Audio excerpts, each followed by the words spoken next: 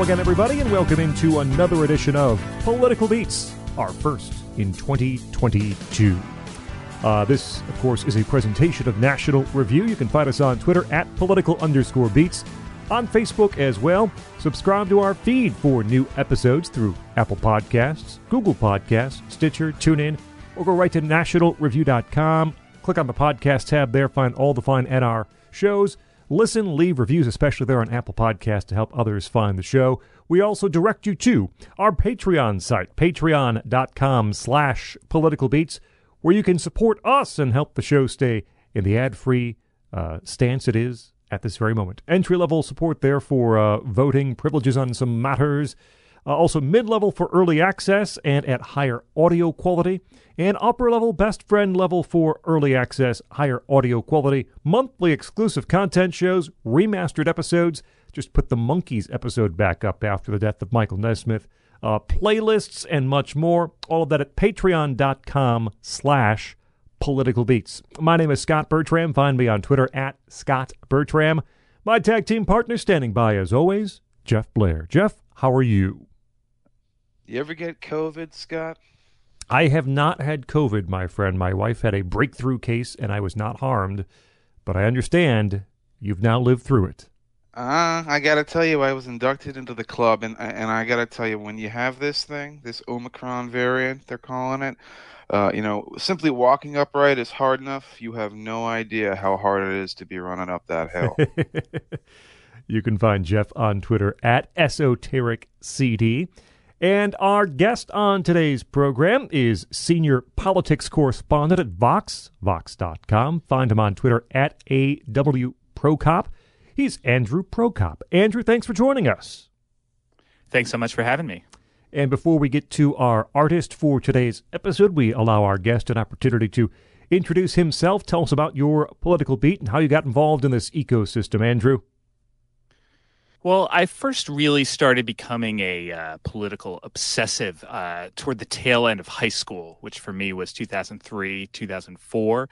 And that was when I started to read political blogs. And I read kind of everything I could find, every sort of ideological persuasion, just kind of wanting to follow all the big, great debates of the day from, the mid-George W. Bush years. And, after that, I went pretty much straight through to majoring in political science in college, and then moved to Washington, D.C., ended up getting a job as a researcher at the New Yorker's D.C. bureau, and was working with journalists there. They really taught me how to do journalism. And so then when Vox.com was started back in 2014 by a couple of political bloggers that I had read so long ago, I applied to be a writer there. And now, fast forward nearly 8 years at this point, and covering all sorts of political issues. Won't name them all, but pretty much my one of my biggest pieces of last year was a big profile of Senator Joe Manchin.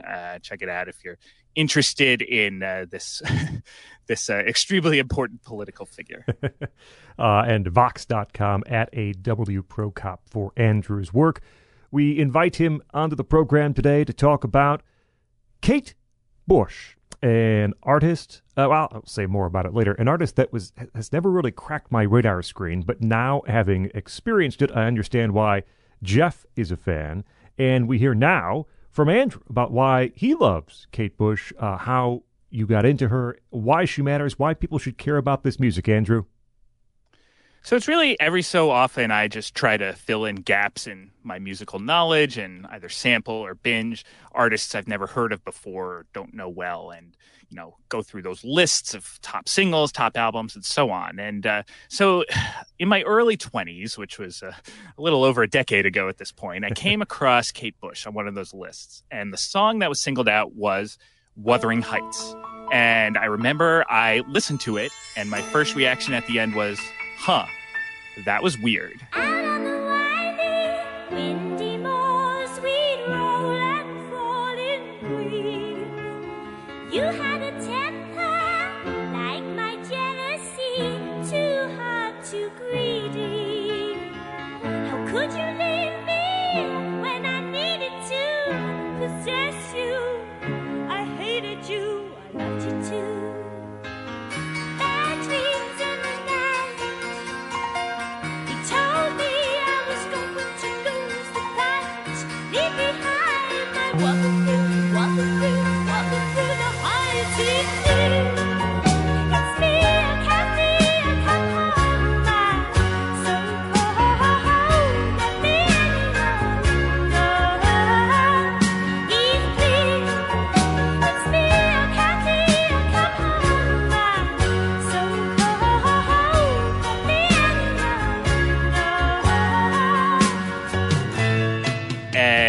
then I kept going for some reason. And I remember listening to The Kick Inside and Never Forever, two of her early albums. And I kept thinking, do I like this? It's weird. It can be silly, but I'm intrigued. I like the sound.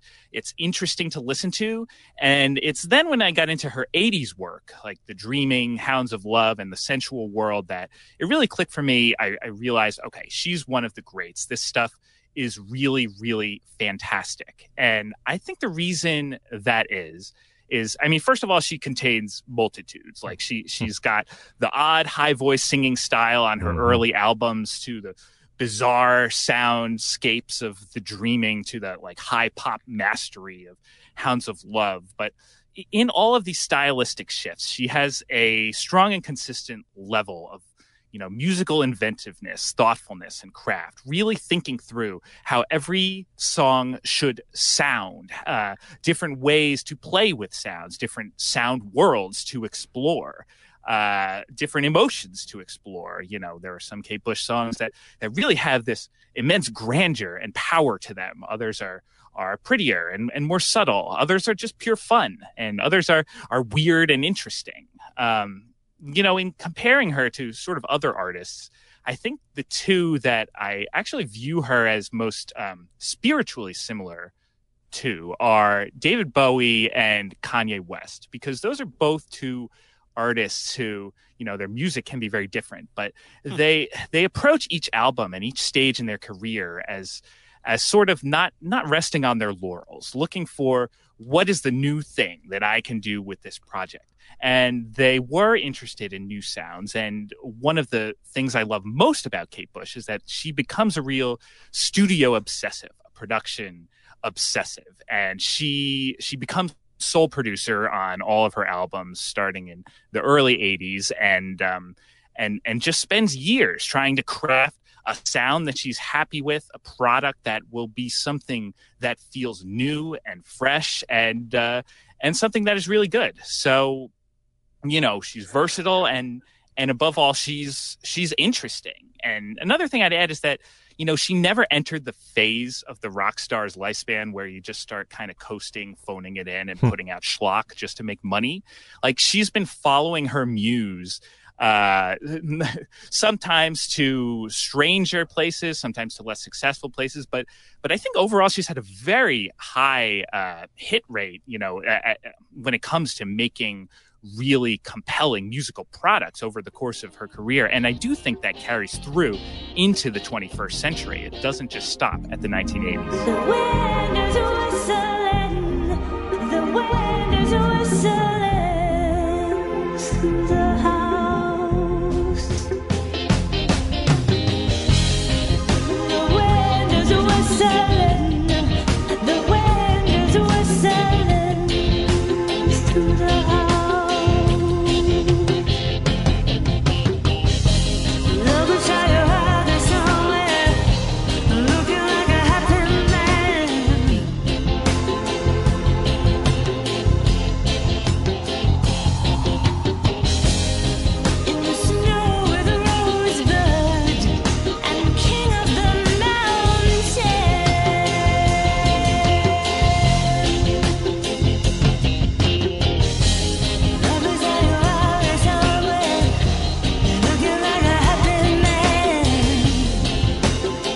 I couldn't agree more with what Andrew says about how Kate Bush just sort of doesn't seem like she's coasting. Her most recent, I guess I call it a product, it's a really weird album.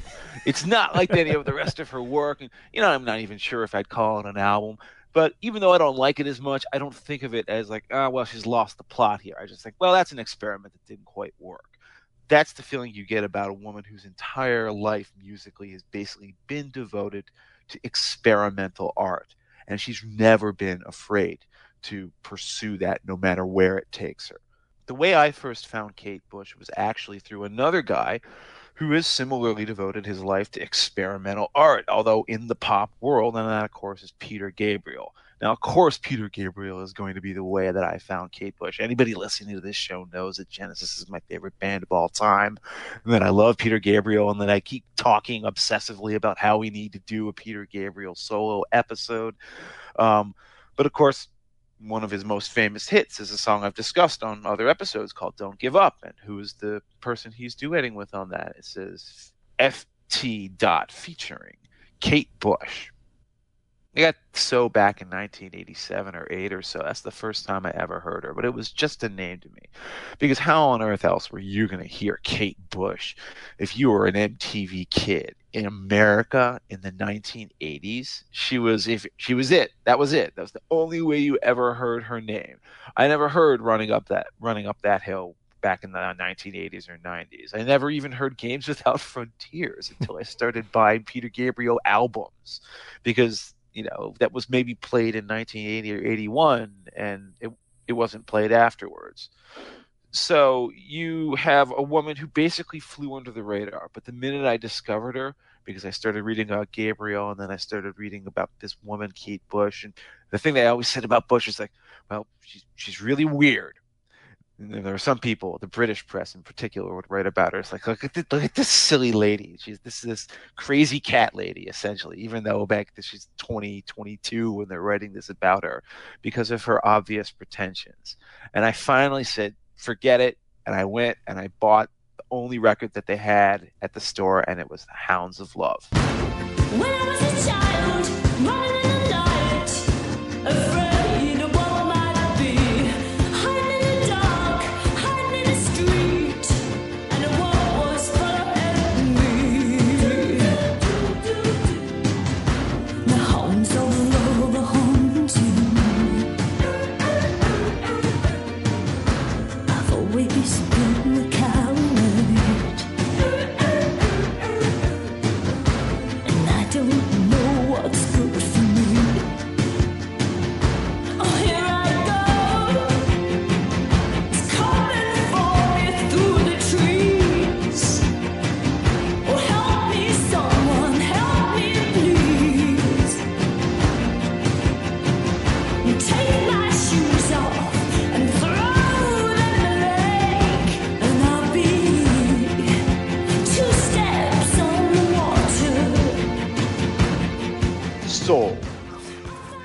From now on, I was a Kate Bush fan. Took one listen to the second song on Hounds of Love, which is the title track, where she's just standing there screaming in rapture about being chased by love and running away from it, but then falling prey to it. This splendid joy, these pounding drums, and I couldn't believe this. I couldn't believe it. I had never heard this, that this, again, had been one of these great secrets, like The Color of Spring and Spirit of Eden by Talk Talk, that had just been kept away from me on the other side of the pond. And at that point, yeah, I bought Never Forever, bought The Dreamin', bought Sensual World. Kate Bush, super fan, and I've basically had everything she's put out since. Well, I mean, that was the thing. When I became a fan, it would have been something around the year 2000, 2002. So she hasn't really added that much to the discography since then. I'm just, in love with a person who embodies the soul of an artist, a soul of an art rocker, the soul of a person who does it their own way. When I think of her, I think of, the only person I can think of as a true progenitor in music is maybe someone like Scott Walker. And we can think of the obvious people who have imitated her since then. I mean, Tori Amos literally does not exist as an artist without Kate Bush.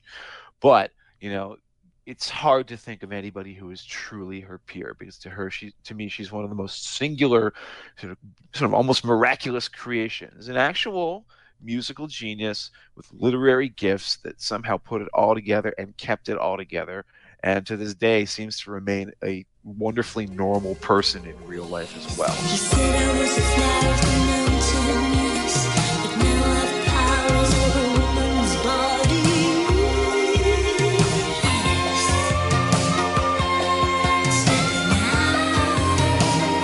Stepping out into the sensual world.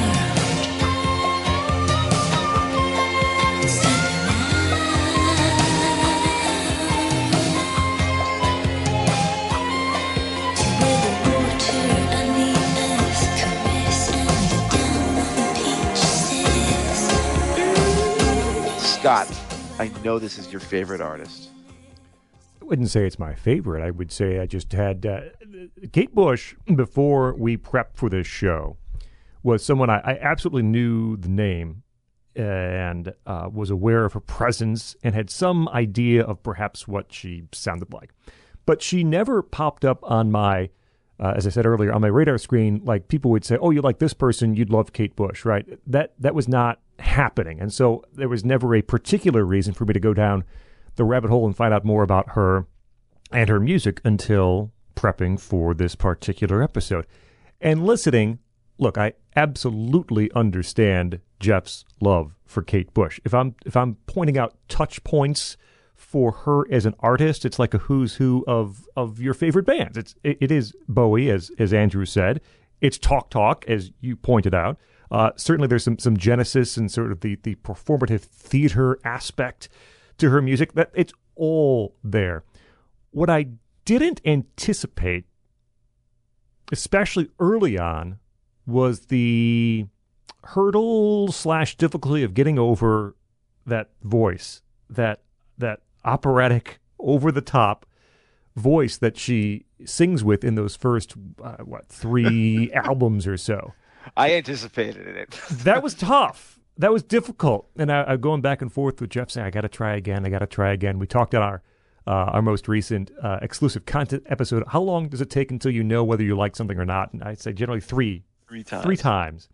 And it took until the third time to begin to understand what was happening, especially on those early Kate Bush albums. They were difficult for me to wrap my arms around. Within the context of the rest of her career, you do see this very clear picture emerge as someone even from the age of, essentially, as we'll talk about in a minute, 15 years old, a singular artist, confident in her abilities, and very much an individual. You know, she was helped by David Gilmour and others in these early albums, but then, as Andrew said, took control very quickly in terms of producing and knowing what she wanted these songs and these albums to sound like. Is she weird? Yes, she's weird, but she's focused. The weirdness isn't sort of odd and off the wall. It comes in ways that are understandable. Again, the more you know about her and her work. Listening through... Yeah, listen, one thing just to jump in here, to try to explain maybe a little bit about Kate Bush, I assume that most people in our audience will not be familiar with her stuff before they listen to her, because frankly, most of our listeners are Americans, and most Americans just don't know Kate Bush. Imagine, this is a crude stereotype, but an accurate one. Imagine that really wacky theater girl you knew in high school, the really serious one who wore like a lot of makeup, and she was always reading 19th century English literature and doodling in her poetry book, and she could play the piano, and she of course was she did musical theater as well, and she loved to dance, and she was that triple threat, and she was like super, almost weirdly like laser focused, intense. And the thing you always wanted to do was laugh at her because she takes herself far, far too seriously. Like, who is this 16-year-old girl thinks she is? She's discovered new art at the age of 16. She's uncovered any great insider secrets. And the freaky thing about Kate Bush is, okay, imagine if that person actually was genuinely, terrifyingly talented at a young age. Because that's the only way you can start by explaining where she comes from. Is that she was literally like a 13-year-old prodigy, born into just like a very bucolic middle class existence. I think her father was a banker or something like that, and her mother was I don't know, very domestic bliss, happy family, like a nice rural place, with her older brothers. And she just happened to also have probably like a 165 IQ. So she was playing instruments and writing songs and writing verse. And when she was starting at the age of 10, she just composed reams upon reams of songs. And she started recording them, sent a few demos around, mostly. What is this, a 13-year-old kid? Nope, throw that in the trash. Somehow, one of her primitive home demos got its way to Dave Gilmour of Pink Floyd, who heard it, actually sat through it. He was probably stoned, the way Pink Floyd guys was like, what are you going to do? Hey, 13-year-old kid sent a tape. Put it on, see what happens. And then he heard Kate Bush singing. Soon it will be the phase of the moon when people tune in.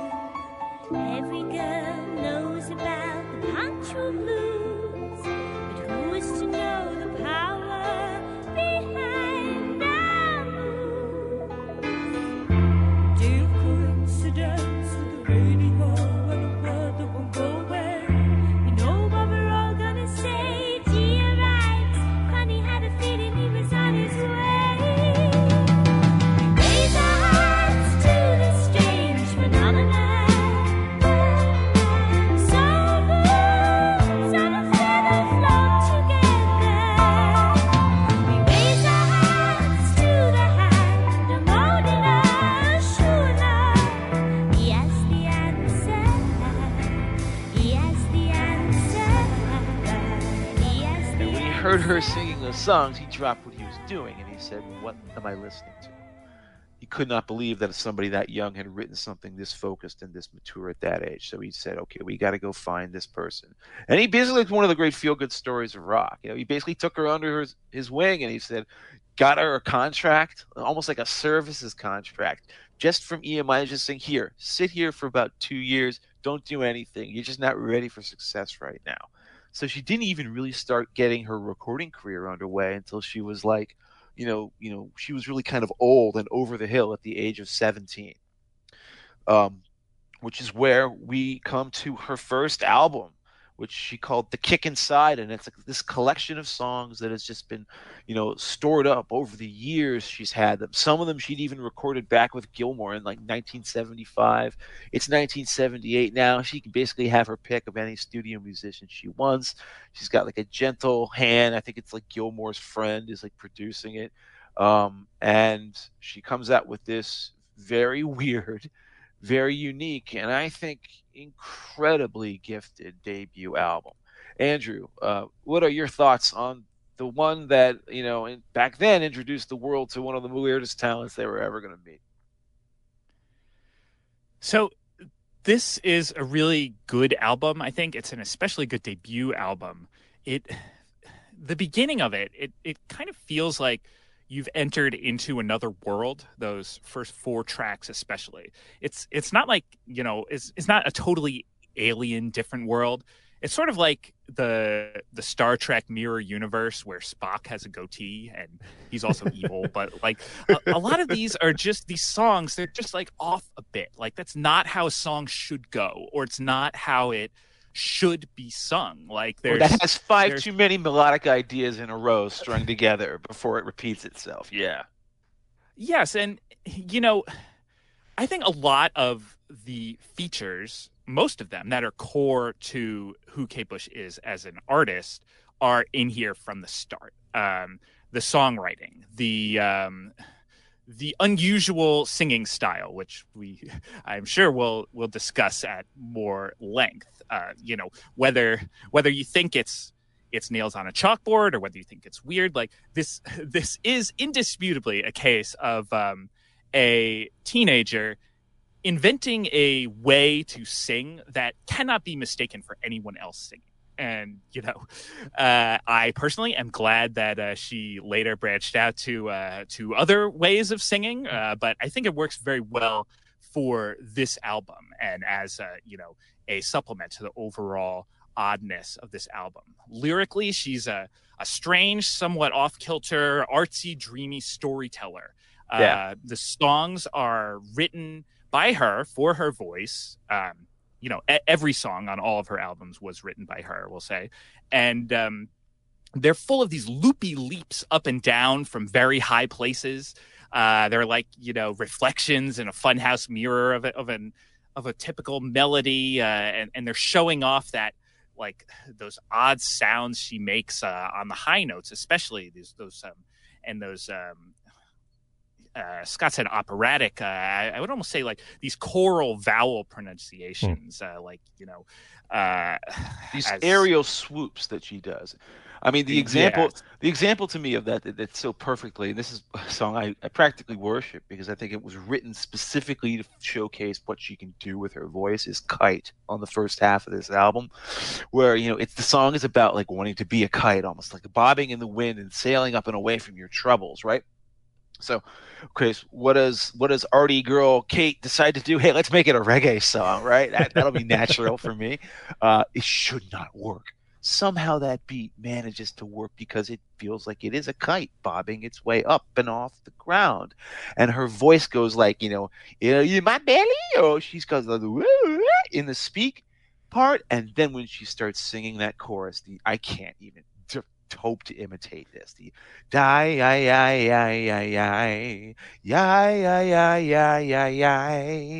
she goes up to aerial heights and very swooping lows, and then back up, and she sounds exactly like a kite in the air. And it is basically a show. It's just she's showing off. This is bravado. She's showing you what she can do with that voice, and what she can do with it is so amazing.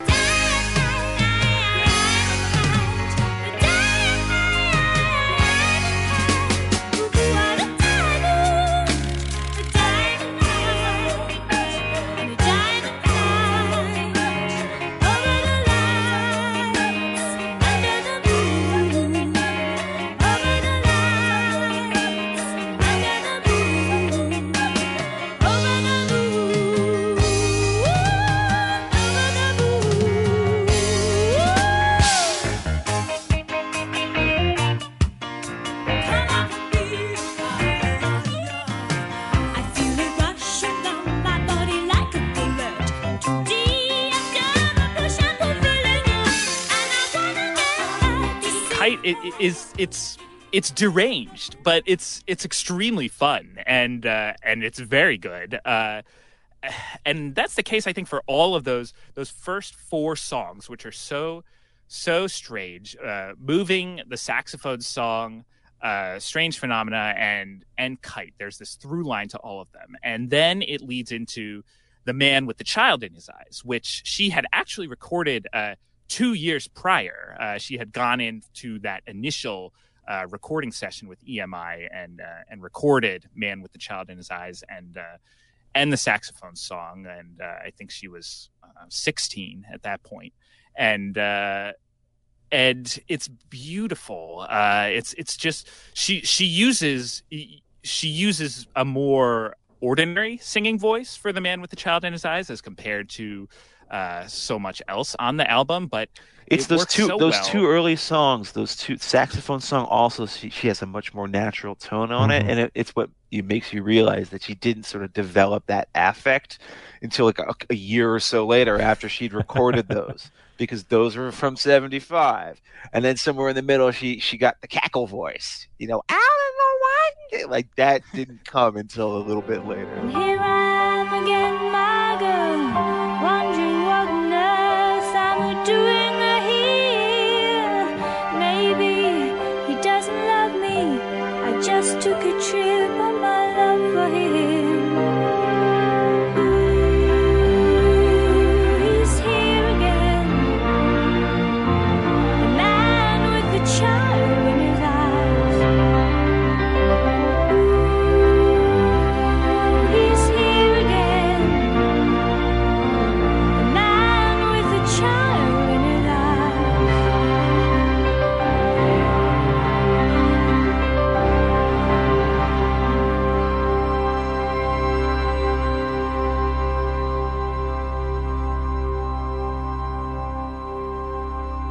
And the other thing about these tracks, especially on the first half, is that I do want to talk about the production, because, the songwriting and the lyrics and the singing, all of that is Kate Bush here. There's no early career struggling to find her musical voice. Like, that's all here. She's going to deepen and richen and evolve as her career goes on, but it's already there. What's not here yet is the production, and that's because she is not the producer on this album. Andrew Powell is. And Andrew Powell, he's not that much older than her. He's in his late 20s when this album is recorded, but he's very much a pro. He has a classical background. He's moved into pop and rock arrangements, and he's very much more established than she is, who's a nobody at this point. So Kate supplied the songs with her piano and vocals, and Powell would write the arrangements and craft the overall sound that the other musicians would bring. And I think Powell's production on this album is really good. There's a lush overall sound on a lot of tracks with the piano spotlighted, rock instruments usually at the core, orchestral instruments coming in when needed. I think there are even moments of brilliance, like some of the touches on Wuthering Heights, like that bass coming in right before the chorus. Powell knows what he's doing, but he's not Kate Bush, and I do think that the arrangements and the overall sound of this album, beyond her vocals, they are a bit more conventional, and they lack the element of inspired wackiness, madness, weirdness that she's going to bring to the albums that she will produce. So, like, the arrangements are almost too good in a traditional sense to be what she is going to do. That's not a knock on. But they do have on Powell. He's a very good collaborator for her to be working with at this point in her career, because she didn't know how to do any of that yet. She is learning at this point. But they have a certain charm. Those arrangements, like they're at the ending of "Moving," it's my favorite part of the song. I love that song so much. This is a song, by the way, it's dedicated to her mime teacher, Lindsay Kemp, who was, by the way, David Bowie's mime teacher. All these little strands come together. But when she's singing the soul, and it's almost like there's 17 little demonic Kate Bush elves coming in the background saying la la la la la la la with this incredibly elaborate backing vocal arrangement. And and Bush actually said, she's like, Powell, I will, I want to produce my stuff, but he did let me get everything I wanted to get out vocally. And you have those very crisp, clear little dancing lines that are, clearly written out on the page. I like that aspect of it.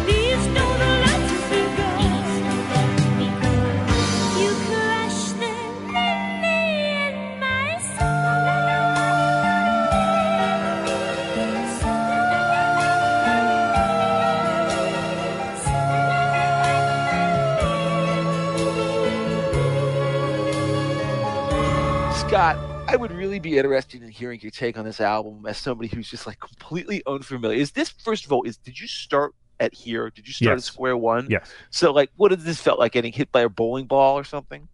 I was uncomfortable with a lot of it because I should like it. It's good, right? It's Kate Bush, and I wasn't quite understanding what was happening.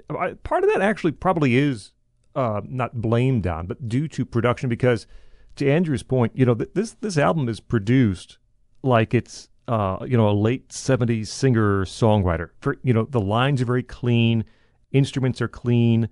We just did Warren Zevon, right? You could kind of swap the production of the two albums. It would sound alike. It would sound very... I was about to say, it has a nice Carole King kind of like background feel to it. You're right. And she's not that artist, right? She did the best she could with that situation. She would eventually take over production herself. She did do everything vocally she wanted, but musically, it doesn't quite fit, I think, what she would want to have in her head if she were in charge.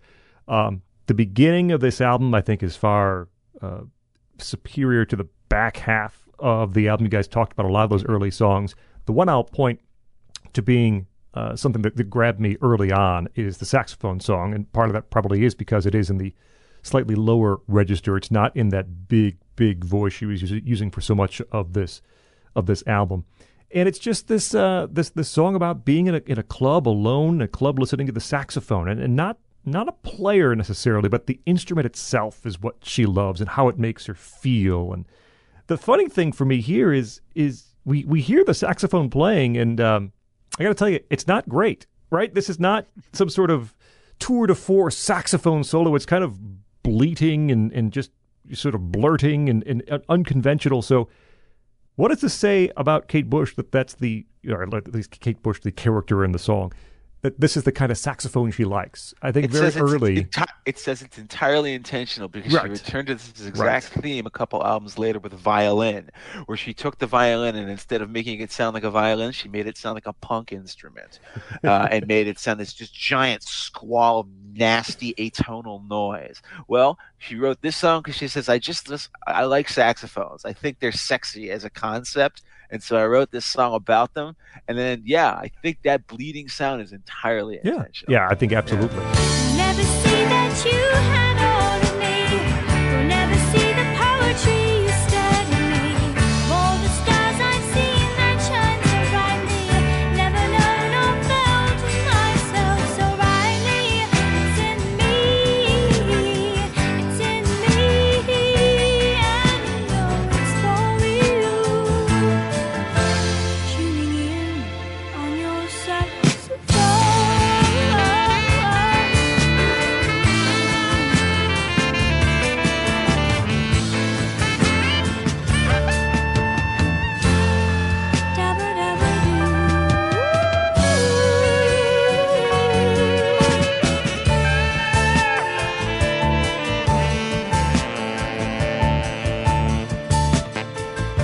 The one on the second half that I will highlight is "Oh to Be in Love," which is one of my favorite songs on the album. It has this sort of Baroque, like harpsichord, kind of glittering feel to it.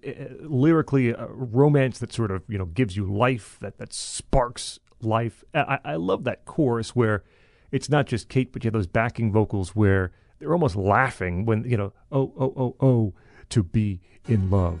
And Never Get Out Again is the follow-up. But that is really one of the fine moments on this debut album, I think. Oh, oh, oh, to be in love.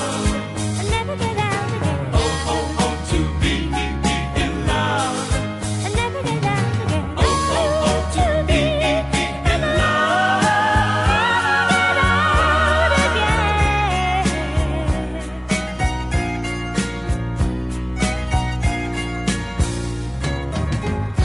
All the colors look brighter now.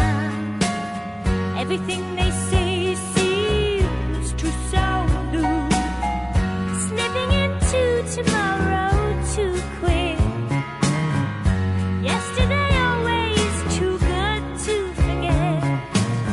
Stop the swing of the pendulum. Let us move. I think the first half of the album is perfect. Everything from Moving to that song that ends the first half is flawless. There isn't a weak song on it. The problem is, and I think Scott might have mentioned this earlier, is that the second half is largely unmemorable. Them Heavy People is a fascinating song. Another one set to a reggae beat because she just can't help herself. Which is about, of all things, reading, heavy philosophers and moral thinkers like Christ and Gurdjieff. Gurdjieff was this guy who was the brief fascination of a whole host of post-punk people on the English art rock scene at that time, like Robert Fripp and Peter Gabriel and whatnot. And so here's Kate Bush's song about reading Gurdjieff. It's a little bit silly, but it has a nice little beat to it. The rest of that stuff, even the title track, isn't memorable musically in a way that so much of the rest of her music is going to be. The Kick Inside, the title track, is a dark ass piece of music. I give her credit for Moxie. She'll never It's laugh. the prettiest, nicest sounding song about incest between siblings leading to a pregnancy and abortion and suicide I'd ever written. Yes, boy, you did a better job of summarizing the plot of that one than I ever could. And of course, this isn't actually like a new concept. This is an old murder ballad, a child ballad from I'd say 17th, 18th century England, called Lesbian, I believe was the original name, like a Scottish ballad. And that's where she took the original subject matter and she just recast it. And the kick inside that she's referring to is the kick of her own fetus. Her incest baby that is going to die with her as she commits suicide. She's singing from the point of view of that narrator. Wow, that's a topic. I have to say I salute that. Your sister, I was born. You must lose me like an arrow shot into the killer's store.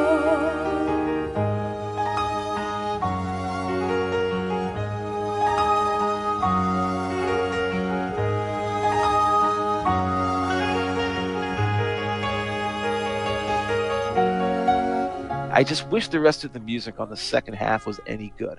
I also have to notice, and I don't know if it was intentional or not, we've gone this entire time and we haven't mentioned the number one hit single off of this album. This album, would you believe it, actually sent a number one to the charts in the United Kingdom. Not only that, it was the first number one hit ever by a woman singing her own song that she had written. Hadn't been one before this. And it's a song about 19th century literature. Wuthering Heights. I just want to know, where was the first time each of you encountered this song? Last week. You? Oh, okay. Well, then your head exploded. How about you, Andrew? Well, I mentioned it was the first Kate Bush song that I sampled because I saw it on some list of top singles somewhere, and I thought it was very strange. But it grew on me. Obviously, I won't forgive anyone for thinking the first time they hear her saying "out on the windy moors" in that almost cackly voice. It sounds like a witch. You're like, what is this? Is this a joke? Is this an imposture? It's almost like it's daring you to not listen. And then in a very clever way, maybe that's how it gets your attention.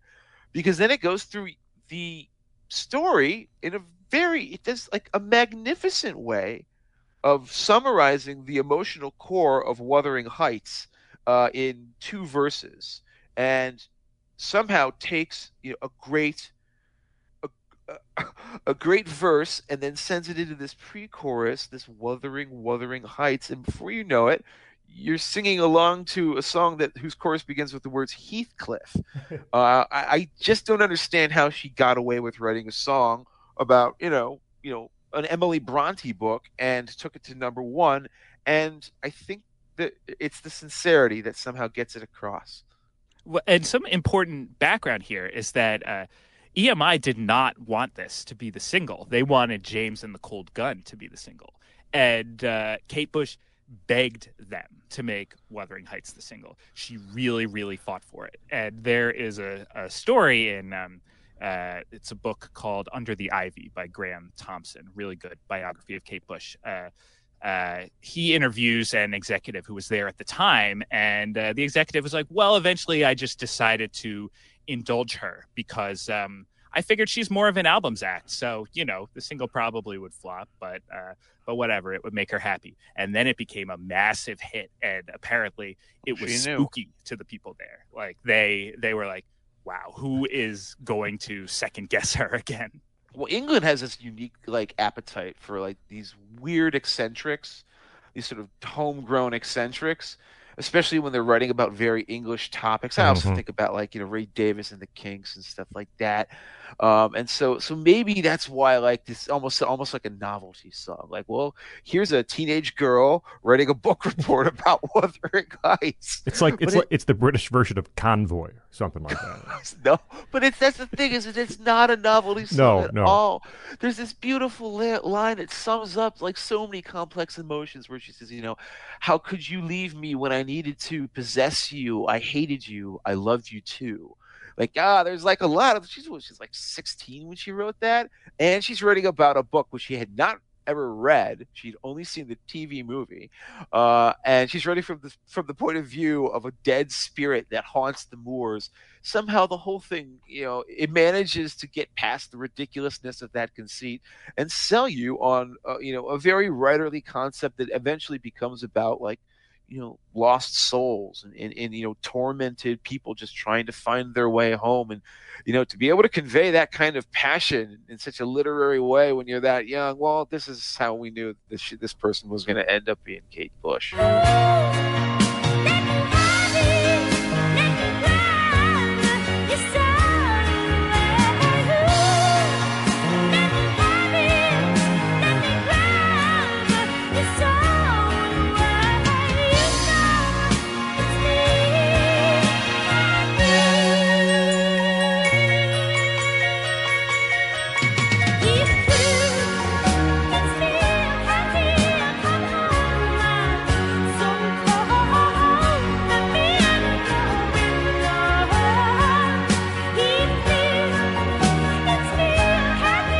This brings us to, I guess everybody sort of universally agrees, is the big disappointment in Kate Bush's catalog, the rushed second follow-up album called Lionheart.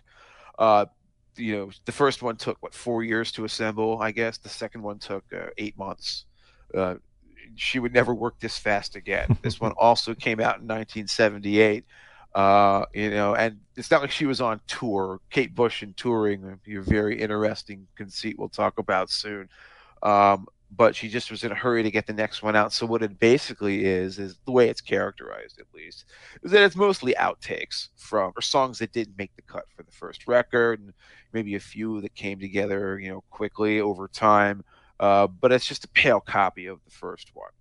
Now, I found that I think it's actually a little bit better than that, but there's just no question it's the only one of these albums that we'll be discussing at all that, to me, it lacks a real sense of its own character.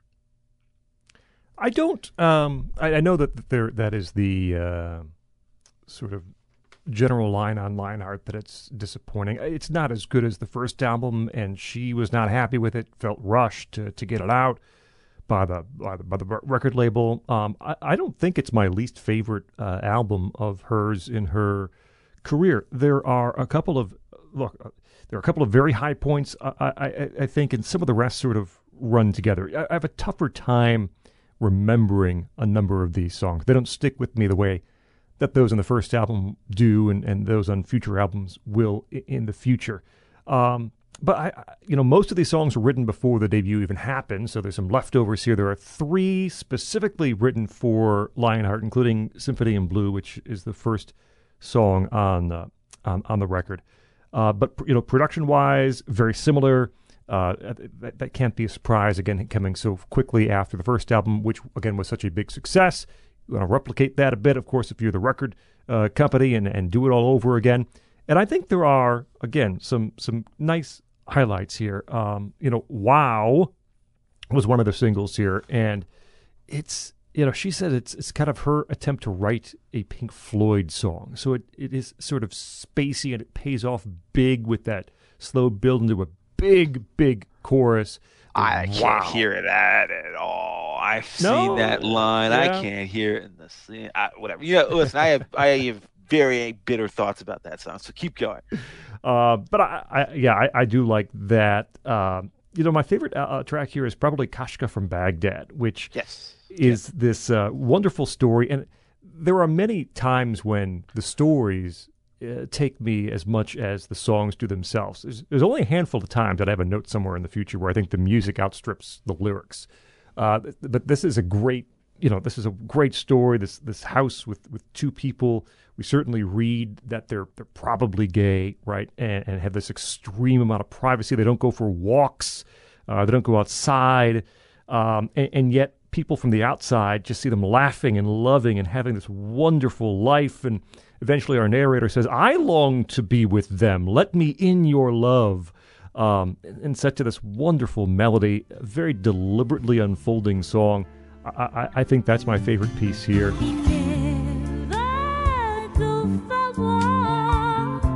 Maybe it's because the moon's not bright enough.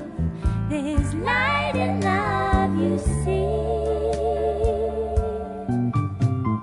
I watch their shadows, tall and slim, in the window opposite. I long to be with them, 'cause when all the alley cats come out, I can hear music from Kashka's house. At night, they're singing, laughing, loving. They know the way to be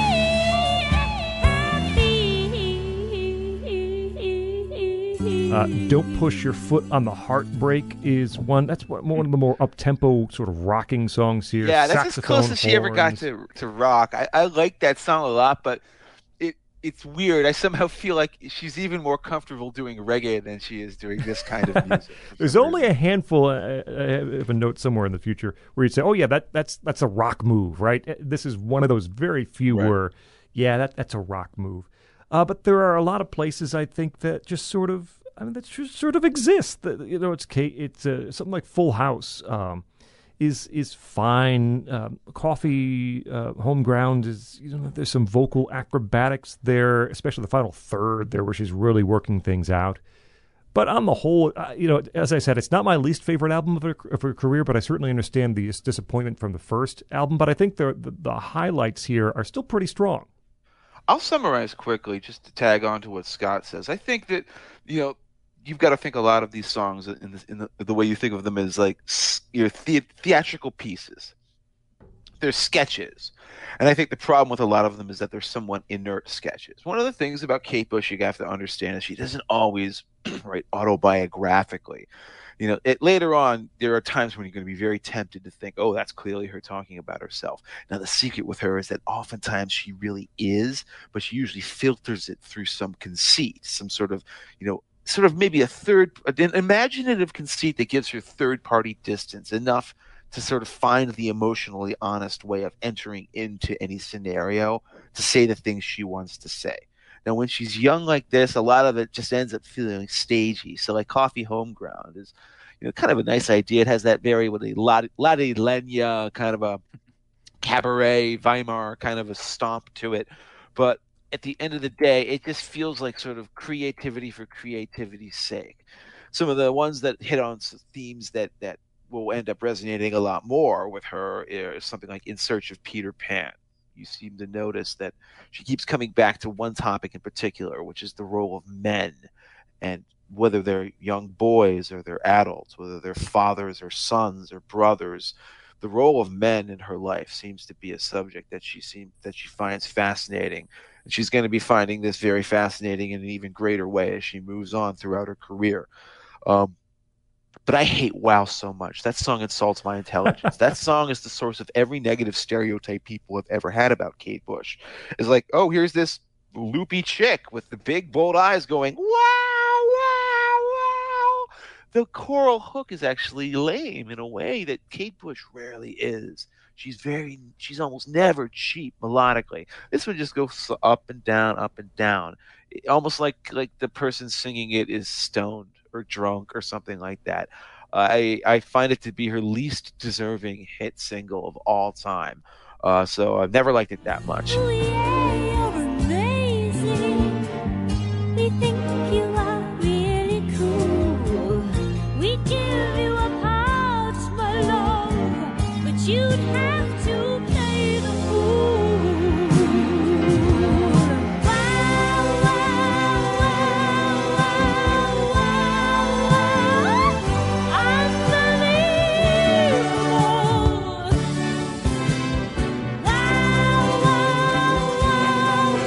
unbelievable.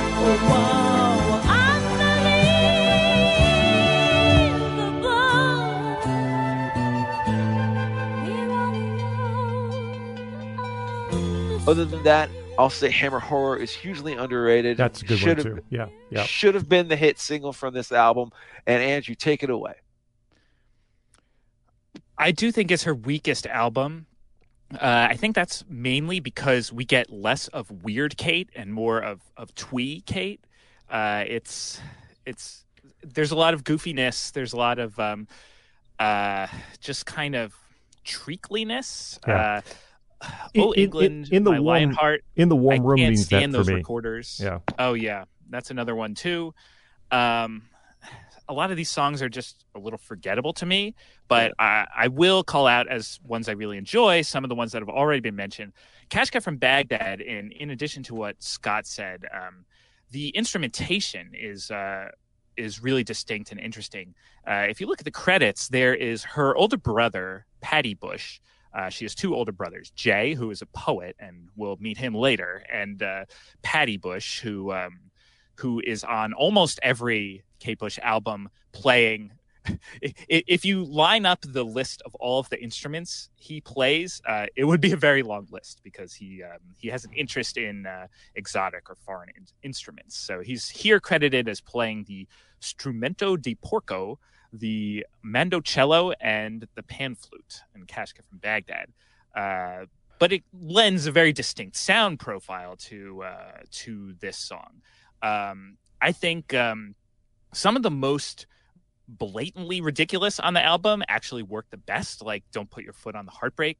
It's a lot of fun. I love how it revs up with that electric guitar into this chorus with her singing like a maniac, and how she yells the last time around, come on, that third time, and she's yelling it, the third time, but somehow she makes it 10 times more deranged than the previous time she did. Don't put your blues where your shoes should be. Don't push your foot on the heartbeat. Oh, come on, you probably used to know. You know what it's like and you know you want to go. Don't drive too slowly. Don't put your blues where your shoes should be. Don't push your foot on the heartbeat.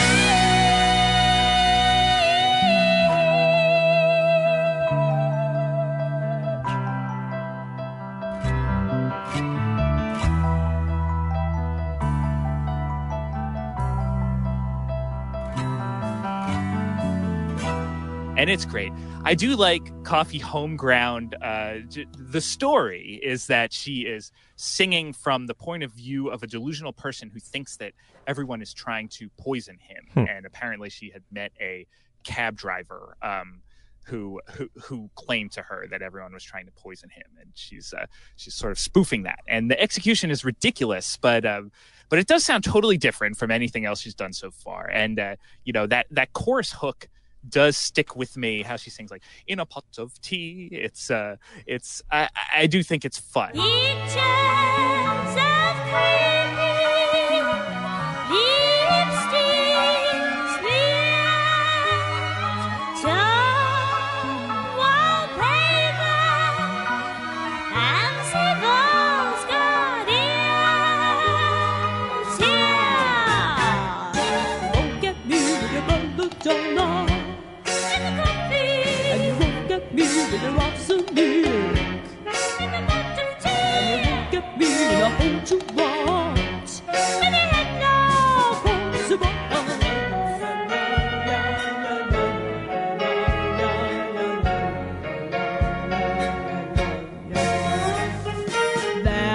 There's a promise when I'm missing here on Monday. There was a told But yeah, on this album, I think overall, I'm glad that she shifted to a bit of a different mode, starting with her next album. Well, actually, what she did after this was instead she finally got her touring band together and went out on the first Kate Bush tour. And then she promptly declared that it would be the last Kate Bush tour. Yes, prior to, I guess, actually, 2014 was not that long ago. She shocked the world by coming out of retirement. But up until that point, Kate Bush had gone on tour exactly once in her life. And you can already imagine why she would be the kind of person who would only ever want to go on tour once. Because she didn't want to play like in a rock band playing rock songs. No, that's not Kate Bush. She wanted a dance show, a dance spectacular. She wanted to be able to be. She actually pioneered, like wireless mics, the kind that Peter Gabriel would kind of become synonymous with in a later era. She was the one who first started testing this technology out because she didn't want to be anchored to a stand or have to sit at a piano. She wanted to do her like famous wavy dance, which is, I can't believe it. There's so many aspects to Kate Bush as an artist we haven't discussed. Dance. Her visual presentation was a huge part of her success and her way of standing out in, her music videos at a very early age from Wuthering Heights onwards. And you see it showing up in these stunning music videos she does all throughout her career. She just felt like, this is just as equally valid a way to express what the meanings of these songs were and get them across. So what did this show do? It was like a 3-act spectacular. It was almost as much theatrical as it was musical. There were poetry readings in between songs, and this sounds like a recipe for disaster. But as a matter of fact, apparently it just got rapturous reviews, and everybody loved it. They did recordings of it. I've heard them. I guess it's kind of like you had to be there. You have to be there visually to see it. But yes, the videos are online. If anyone's interested, you can watch. But it's not a rock concert. It's a theatrical presentation. It also gave her time to stall, I think, is what matters, because what comes after this is her third album. Could I just mention on the tour first? Just a great historical tidbit is that after the Kick Inside, she was offered the opportunity to open for Fleetwood Mac on the closing leg of the Rumors tour. Wow. And she said no, because, and I think that was a good move, because I don't know how she would have been received there, honestly. But imagine a bunch of people coming out there to hear Dreams, and then they're presented with Kite. Oh God, bad. But she bad said no scene. because she had those ambitions for a far more elaborate production already. And then, as far as why she didn't tour again, apparently there was no deliberate decision, no announcement where she said, I'm never going to have a concert again. She thought that she would probably do 2 more albums and then do another tour, but it just kind of kept not happening for what turned out to be 35 years. And I guess another thing that's worth pointing out here is that you see her taking more and more control over her career. Kate Bush is still kind of a weird arty nobody, freak #1 hit, right? Second album didn't do that well, but she's going to just say, no, I'm not going on tour. Why? Because that's just not how I roll. Sorry. and she got away with it. I don't know how she managed to. I think some people sort of resented her as being EMI's golden girl. You know, oh, they treat her like she's a little princess and she can't do any wrong. It definitely was like something that was spoken or muttered about in the music press at the time. But I think maybe EMI realized that they had something truly special on their hands, because what happens next is, well, actually, I think what happens next is that Kate Bush meets a person who's going to end up becoming a lifelong acquaintance and influence, and that's Peter Gabriel. And the way they meet is on the sessions for Peter Gabriel 3, an album we've mentioned probably 30 times already on this show without doing a Peter Gabriel episode. And what is Peter Gabriel doing? He's recording a song called Games Without Frontiers. It's a parody of this European game show called Games Without Frontiers. It's about like nuclear war and whatnot.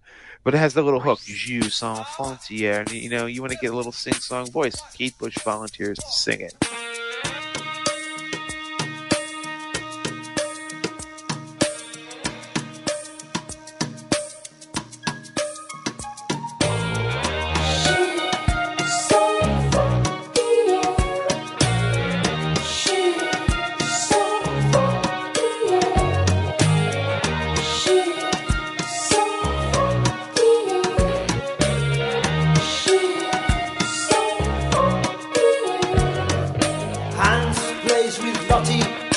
Lottie plays with Jane. Jane plays with Willie. Willie is happy again. Suki plays with Leo. Sasha plays with Brit. Adolf builds a bonfire. Enrico plays with it.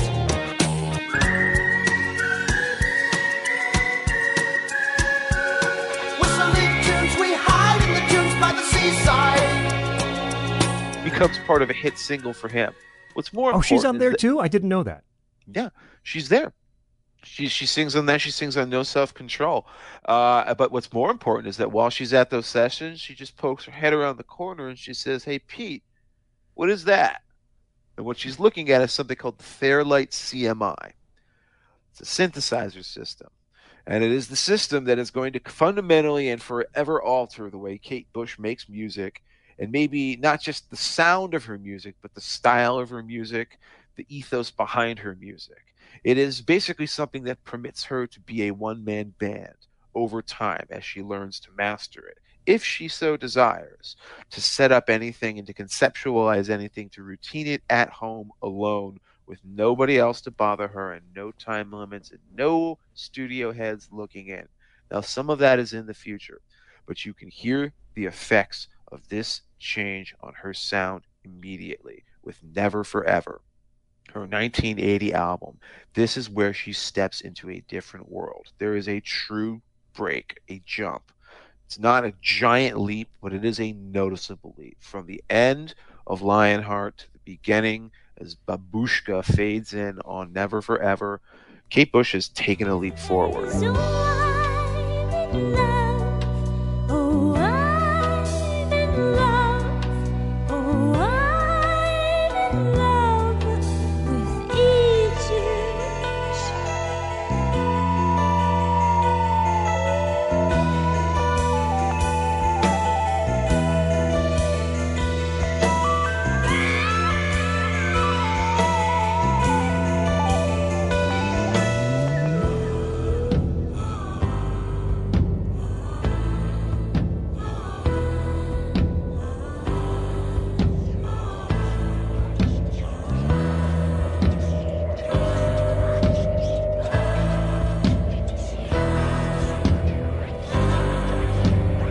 This is very close to being oh god, it was so I won't reveal my final picks, but this came so close to being one of my picks for her top two at the end. Andrew, what do you think of this one? This is the album where she really starts focusing on not just the songwriting and the singing, but in creating unique sound worlds for each song. So Andrew Powell is gone. She is lead producer. The engineer for Lionheart, John Kelly, is also listed as producer, and that will be the last time anyone not named Kate Bush will be a producer on the Kate Bush album. But she's clearly in the driver's seat here. She is doing things that are more blatantly odd and weird as compared to anything she's done previously. And part of that is the Fairlight, which she uses on several tracks. She did not yet own one. She borrowed one and she had it for part of the sessions, but she didn't get to, eventually she'll have her own and she'll get to just use it constantly and everything will go into it. But and also I think she was just getting started exploring what it could do here. And, one of the things that she gets really into is how you could record a sound like glass breaking or a whistle or a gun cocking and then play it back on different pitches matched to the keys of the keyboard. And, pretty easy to do these days with modern technology, but it was pretty mind-blowing to her back then. So you have the Fairlight. You also have something that she will do throughout the rest of her career, which is this tendency to mix and match her musicians based on the particular sound she wants. And we haven't mentioned yet that that Kate Bush has a bass player named Del Palmer, who was part of her touring band, the part of what was called the KT Bush Band that did a few gigs before the Kick Inside, and is also her boyfriend and who she will date for 15 years. And so Del Palmer plays bass on several tracks on this album, but on certain others, apparently Kate Bush tried using him, decided she didn't like what he was doing, and decided to get a different bass player instead. Like, basically, she fired her boyfriend from the song for the sake of making better music. And luckily, everyone here is a professional, and they're going to actually keep working together long after their relationship ends. But the point here is that, she's really interested in what every musician on this album is doing. And she's Brian Wilsoning, in other words. Yes, exactly. And so, when it comes to specific tracks, I do think this album takes you on a real journey from the beginning, which is kind of, the beginning is still in the realm of, I guess, the oddball. Babushka is it has that great transition into the chorus. Shout it out, I'm all yours. That's so effective, and there are a lot of interesting sounds going on in the texture in the background if you're listening with headphones. But it is the Pina Colada song. At the end of the day, it's the sad version of the Pina Colada song, where the lovers who are cheating on one another via the personal ads end up, finding out they were cheating on one another with one another. It's a concept that shouldn't work, but it gets by on I guess, just daring alone, in my opinion. She wanted to test her husband. She knew exactly what to do. A pseudonym to fool him. She couldn't have made a worse move. She sent him scented letters, and he received them with a strange delight. Just like his wife, but how she was before the tears, and how she was before the years flew by, and how she was when she was beautiful. She sang the letter, oh, babushka, babushka, babushka, yeah, yeah. Oh, babushka, babushka, babushka, yeah, yeah.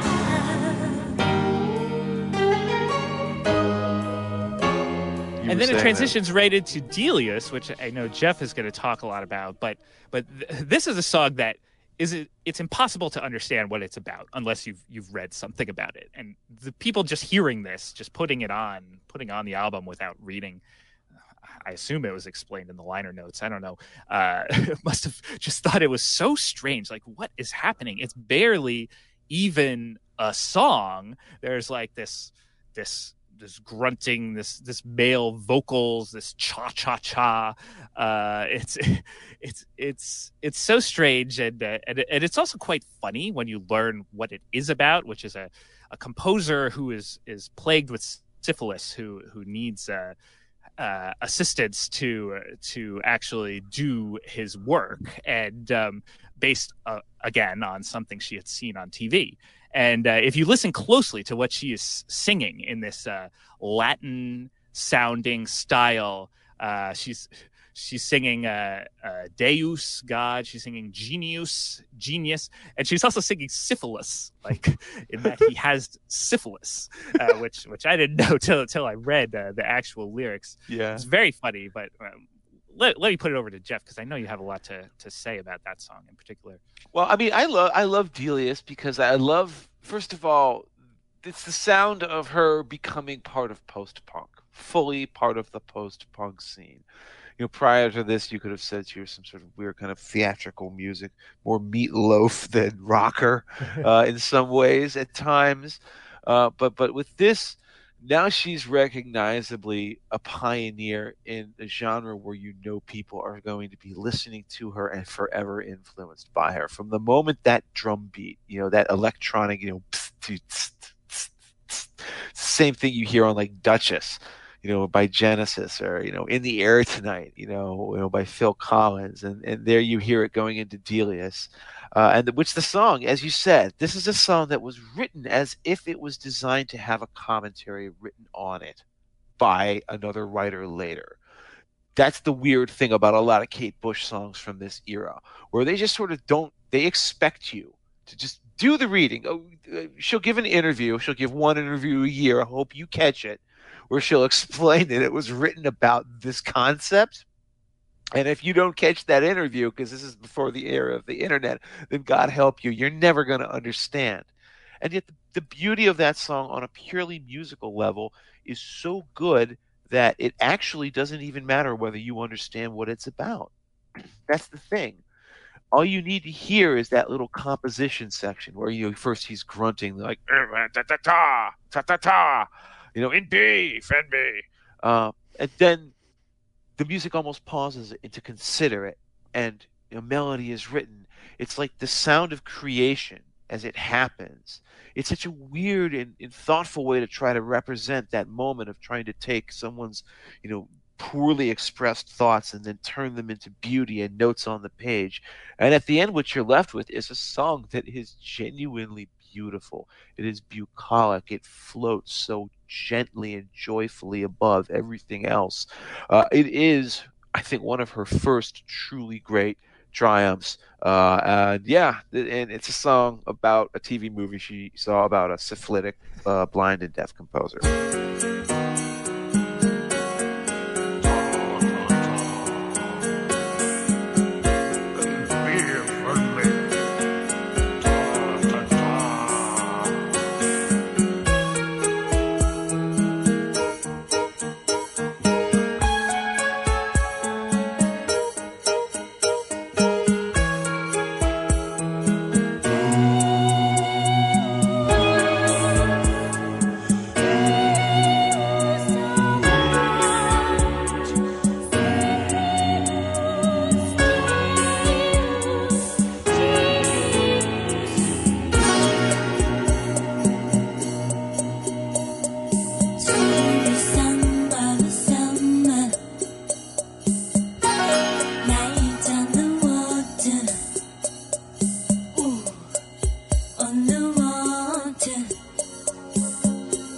This is probably the album that grew on me most over the span of prepping for the show. I had at first sort of lumped it into that initial duo of albums, and clearly upon frequent listenings, it's different. And, you know, Fairlight's a big part of that, the ability not just to compose on piano, but to also use the Fairlight. It sort of freed her imagination even further, if you can imagine that. Definitely Babushka, the opening track, sets a great tone for the album. That's a wonderful song. You guys talked about it quite a bit. My favorite track on here is The Wedding List. And again, this is one where the narrative is so wonderful, such a great story. I'm surprised you Really? like that. I thought Oh, you'd hate that. I No, I thought like you would that. hate that with all the voices in various different tones. Listen, if you don't like different voices in various tones, you're not going to find a ton to like throughout Kate Bush's cat. So you have to sort of you have to learn. You have to learn. You have to roll with that. That's yes. right. And the song itself, it does have a bit of swing to it, right? And her vocals, the way they're almost like drunk and slurry in spots, she's really using that tool in service of the song, which is about the power and the lust for revenge, right? The groom is murdered on the day of the wedding. The bride vows to track down the suspect and kill him. She does. She commits suicide because what else is there? Her passion is over. There's just, she got her revenge. And then, of course, they find out later she was pregnant at the time she committed suicide. So there's the narrative is just outstanding. And I think it's a great song. You Those mentioned cheery vocals at the end. Yes. After she shot the guy, she committed suicide. Later, when they analyzed, they found a little one inside. It must have been Rudy's child. Never mind, she got the guy. Yeah. It's so dark. Sure, I got him on the wet list. I got him on the wet list. I got him and I did not miss. I pinned him on the wet list. After she shot the guy, she committed suicide. I'm coming to Italy and found a little one inside. Must have been Rudy's child. I shot him, honey. Never mind, she got the guy. He hit the ground, Rudy.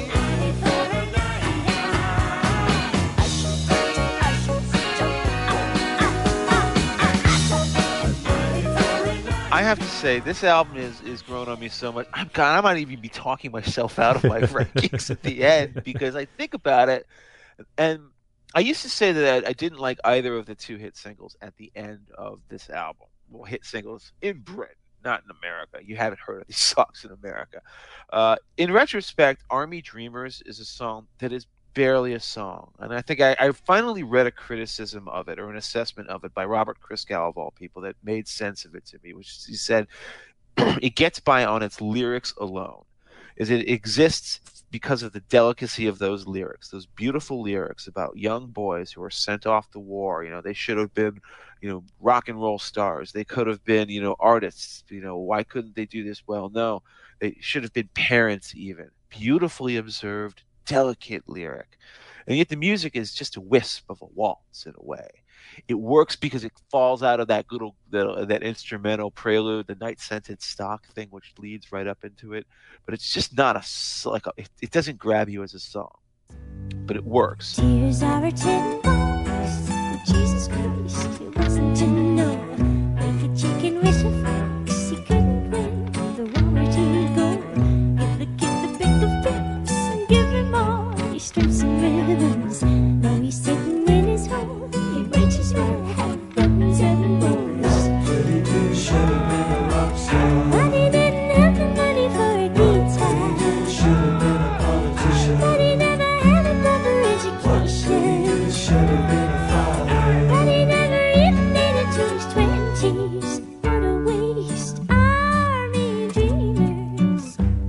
Oh, what a waste of Army dreamers. Oh, what a waste of all that Army dreamers. Army dreamers. Army dreamers. Breathing is a failure. I've never liked it. It's this very weird, again, conceit about a child in the womb that's breathing in, not only, nicotine from its mother, but also plutonium, because the world has ended out of nuclear war and they've blown it all. And this is from the child who's going to die in a dead future saying, please don't make the same mistakes that we did. The theme has been overdone to death anyway, and I do not think that anything in the music helps to sell it. Everything else on this record just grabs me and never lets me go. There's songs like Egypt, which is just a beautiful, exotic song that when you dive underneath the surface is actually about being seduced by the exoticism of a country when, all around you're ankle deep in shit and misery and human filth that people have to deal with, and you're just a tourist. Great, great conceit. Violin, a song about violins. It sounds like a punk song. All We Ever Look For, just another song about male comfort, men who look for success and who look for, validation from the public and fame and all of that. And really, all they really want is a friend or someone to love them. And then, of course, there's the infant kiss about falling in love with a baby. Yes. Who wants to talk about Kate Bush's song about, was it ghost possession and pedophilia? Yes, this song happened. Andrew, you're a fan? Well, this is based on a classic Henry James story, The Turn of the Screw, except it's not based on that story. It's based on the film adaptation of that story called The Innocents, which was released in 1961, starring Deborah Kerr. And that is like a creepy little horror movie. The conceit of the movie is that Deborah Kerr, who is a governess for these two children, not actually a baby, but she believes that the children are being possessed by ghosts of the dead sexually licentious servants of the house. And but there is an ambiguity in the film about whether she is just imagining this whole thing to kind of cover up her own disturbed urges. And so, I think that might help you understand a little more what this song is about, because the lyrics are quite disturbing when viewed in isolation. Again, she asks you to understand this in advance. It's not like there's a little footnote on the song that says this was based on the novel The Turn of the Screw. Right. No, it's just like, good luck, buddy. But that somehow word seems to have gotten out, and we didn't arraign her as a pedophile in the early 80s. I cannot sit and let something happen now regret. Ooh, he scares me. There's a man behind those eyes. I catch him when I'm bending. Ooh, how he frightens me when they whisper privately. Any way they rose me, words of caress on their lips that speak of and of love. I want to smack, but I hold back. I only want to touch. And I must stay and find a way to stop the storm. It gets too much. All my barriers are going. It's starting to show. Oh, it's such a beautiful melody, too. That chorus is so nagging. It is such a nagging chorus. I think this is one of the best songs that she ever wrote.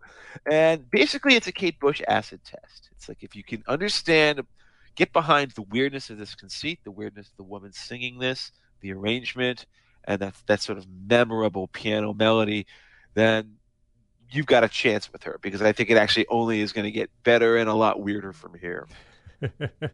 Scott, any thoughts? The only other, note, I do like Army Dreamers, which you mentioned earlier, and in Violin, which had been alluded to or mentioned on a context of a previous album. I do, it's just bouncing off the wall craziness. Again, it's about as close to a rock song as you will find in the catalog. But great delivery, great music. That is also a highlight of Never Forever.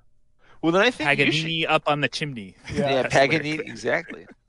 Well, you know what, Scott? While I got you on the line here, my friend, why don't you now tell us about your favorite Kate Bush album of all?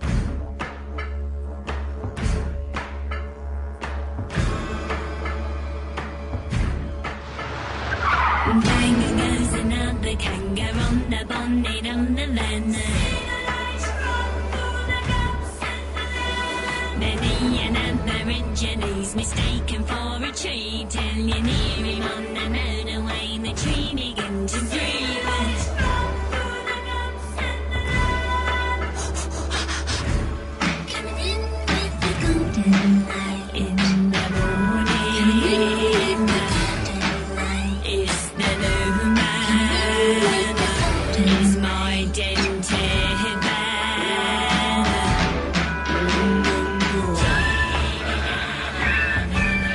Yeah, it's The Dreaming, and it's not, and it won't make my final two. And I tried so hard, and you know, this is, I know, a favorite of Jeff's, and it's admittedly odd, right? It's admittedly I want to say uncommercial, but it's an artist's album. It's exactly what she wanted to do. I wouldn't call it experimental necessarily as much as it is just simply exactly what she wanted to make. She produced it. The way I put it, Scott, is this is an album where you listen to it and you think to yourself, how did they let her get away with this shit? Yeah. Frankly. They almost didn't release it. They came close to rejecting it. I mean, I can't believe EMI actually let them do this. There's, this is mostly now transitioning to Fairlight and the Lindrum machine for composition for her. Guitars are almost gone. Cymbal crashes, things like that. There's a lot of piano. There's a lot of Fairlight. There's a lot of layered vocals.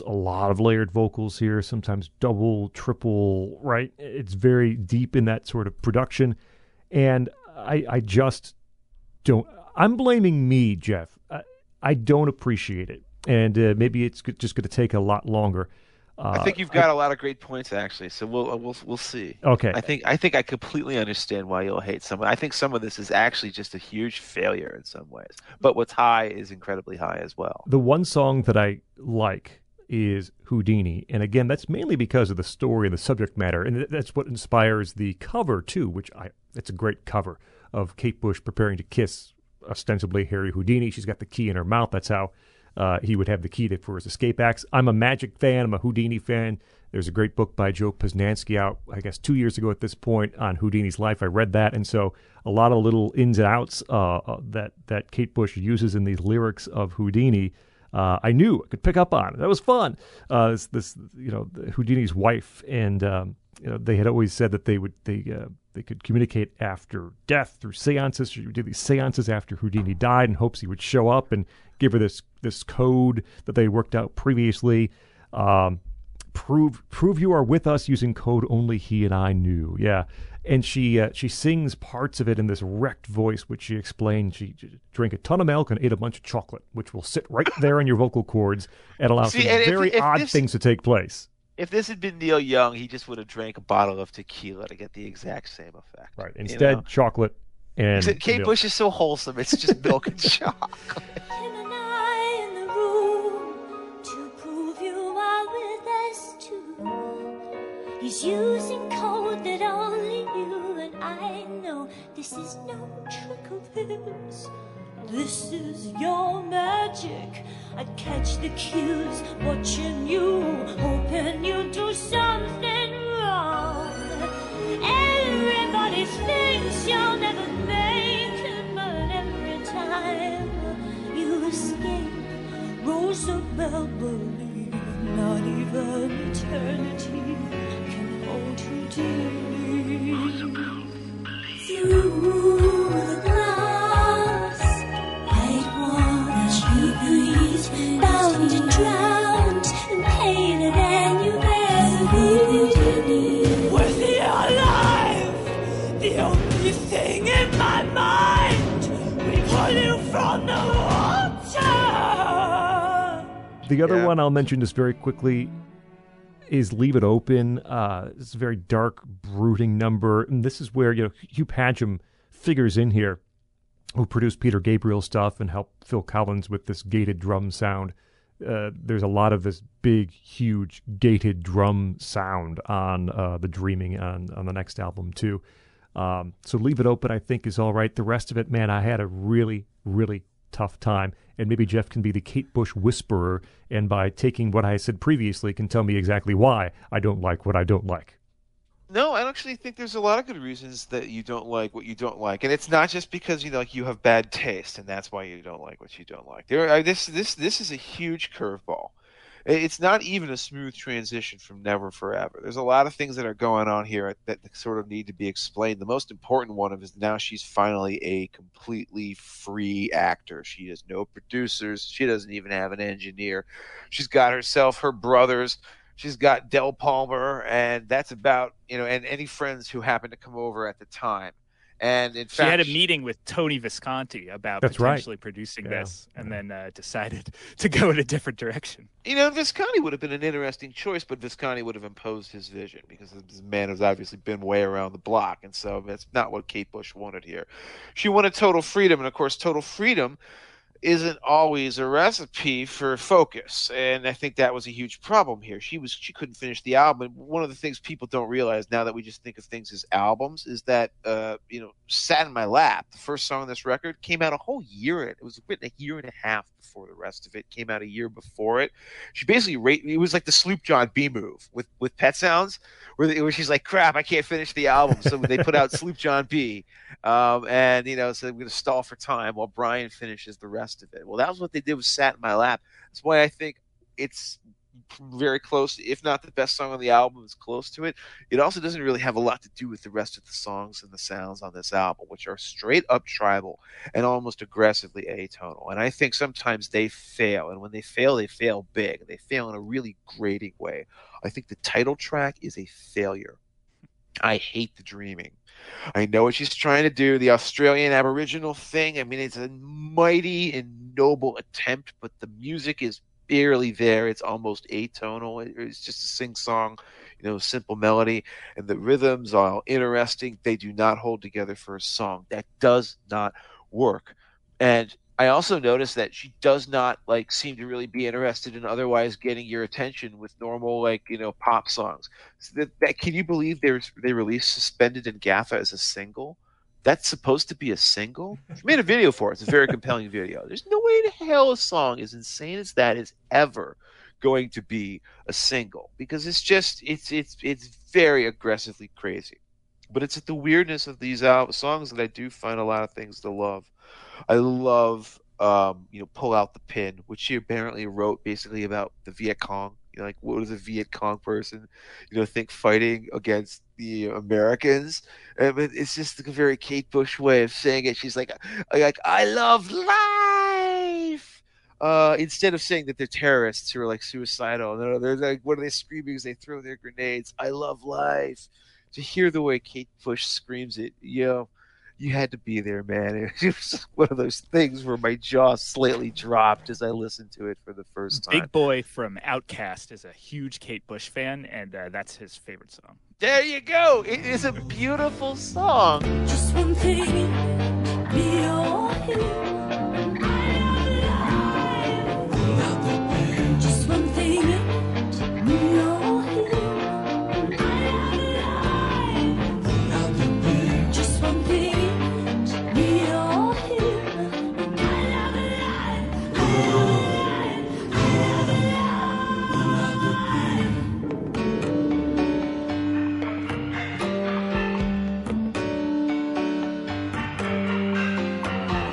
I've seen that cut for me.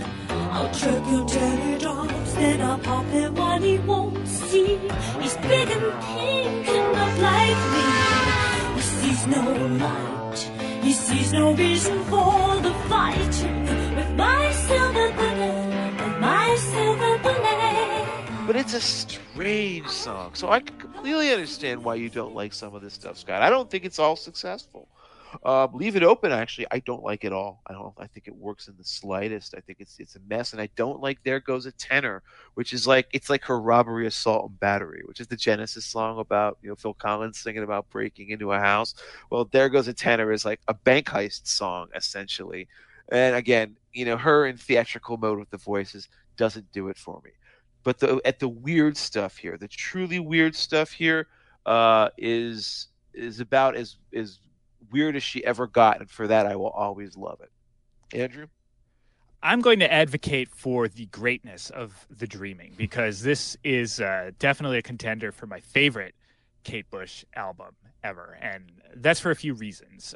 One is, this is the album where she sings about letting the weirdness in, and that's exactly what she does. And lyrically, her songs have always been pretty odd, but this is where she first fully applies that to the music and really is trying to create a unique and often a quite complex sound world for for each of these tracks. And there is so much going on here. I think this has probably the most re-listen value of any Kate Bush. If you have headphones on, you just hear new things on this all the time. And, some argue that it means it's overproduced, but, I've found so much enjoyment over hearing so much of the subtle touches that have been put on these extremely dense sound creations.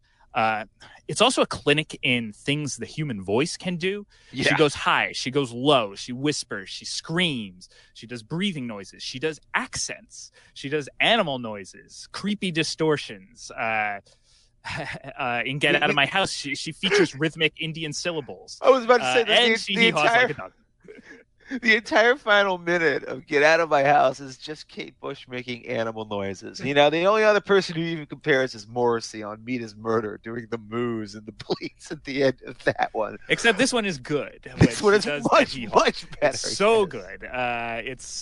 She goes for it. And, often these songs, the main sort of what's being counterposed is one Kate voice in counterpoint with the other, like doing a duet with herself in different voices. I think lyrically, it's her most confessional album about being an artist and what she's trying to do. I think almost half the songs are about her insecurities, her fears that she's not good enough. She thinks she knows what she wants, but she can't achieve it. Sat in Your Lap, Suspended in Gaffa, Leave It Open, All the Love are all about this. Right. To some extent. And then the rest are a history and world tour where she inhabits various characters. Some of my favorites, I love Sat in Your Lap. It's such a bizarre sounding song. There are these pounding drums, but there's also this percussive whooshing noise, which is actually bamboo sticks being swung around by Patty Bush. And then there's these vocal oohs. Sitting above it are these Fairlight trumpets. They sound artificial, but very bright. And then there are these manic, obsessively repeated motifs on the piano and bass. It's very strange, but it's a propulsive feel. She's switching between three different voices on the vocals. I know, and that chorus, that shrieking chorus, it's just on an aesthetic level, that is post-punk at its purest. That's right up there with Echo and the Bunnymen for me, or Susie and the Banshees. Susie and the Banshees in particular. Oh, wow, they were paying attention to that. And those tribal beats make it clear that she's obviously was listening to so much Peter Gabriel 3 during the last 2 years. I think they actually, isn't Hugh Padgham producing, this is like one of the 3 tracks that he was able to produce. So that's why it sounds exactly like Intruder. And that lyric what's the line where she's like, I want to be a lawyer, I want to be a scholar, but I really can't be bothered. Best Just line. give it quick. Gimme. It's so good. The Fairlight trumpets pop overhead. It's the greed she switches for to a different voice. There's a chorus of Kate Bush's singing that. Gimme it quick.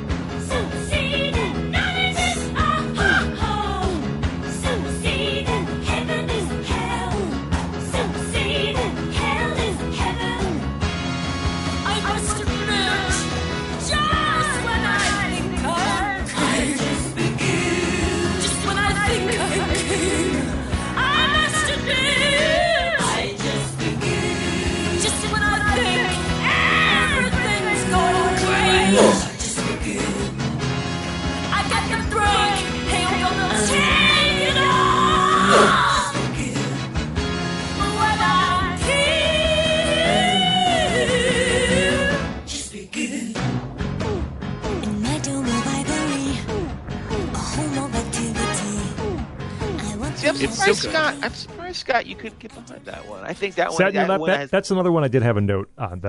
Sat in Your Lap is one that I did find some value in. Yeah, so you were saying, Andrew. And I think the lyrics, anyone with pretensions of intellectualism has to appreciate. It's about the quest for understanding the world and the meaning of life, and the frustration and the failure of not getting the answer and repeatedly being informed how little you still know. So I love Sat in Your Lap. I love Leave It Open. the first minute is a duet between herself singing a deep, distorted, raspy voice and a distorted chipmunk voice. Then you get a call and response that's repeated obsessively, like an incantation. By the way, I'm just listening. I'm listening to you write that description, and I'm like thinking to myself, "Well, boy, why didn't Scott like this?" In a deep, raspy voice. I know. That's the funny part. That's the part. It's like this is the one he singled out as liking. It's like, yes, definitely. This is very arty stuff.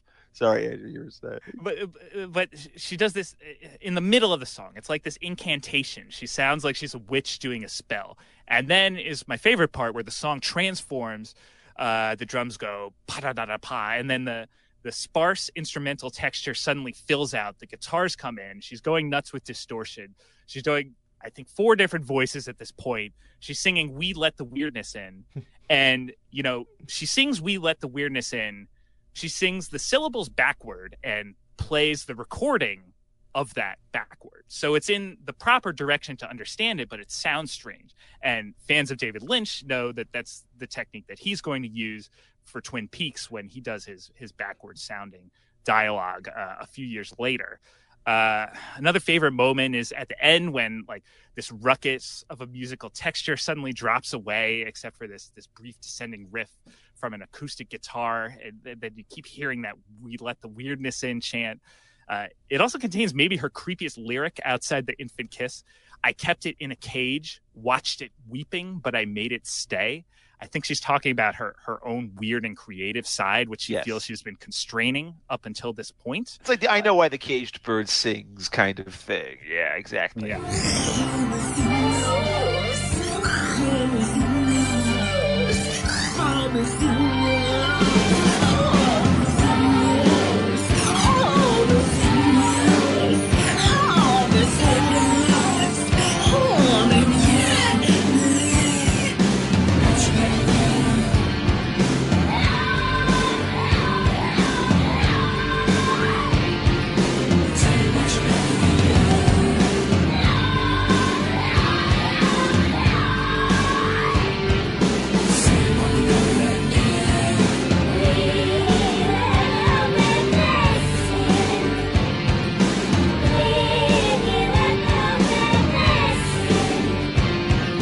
I love a lot of this album. I won't go into detail on the rest of them. I love Suspended in Gaffa. I do agree with Jeff that The Dreaming is a bit of a dud, I think, because it is a little too static in that background. Yeah. It never really changes with that didgeridoo and the other Australian instruments. It's definitely the one I skip the most. But I think one that nobody's mentioned that I actually really love is Night of the Swallow, which is, it's about a smuggler who wants to take a risky job involving an airplane flight, and his wife is trying to convince him not to go. And Kate is singing from the point of view of the wife to subdued, slow music, and then from the smuggler as he's describing what he wants to do on this flight.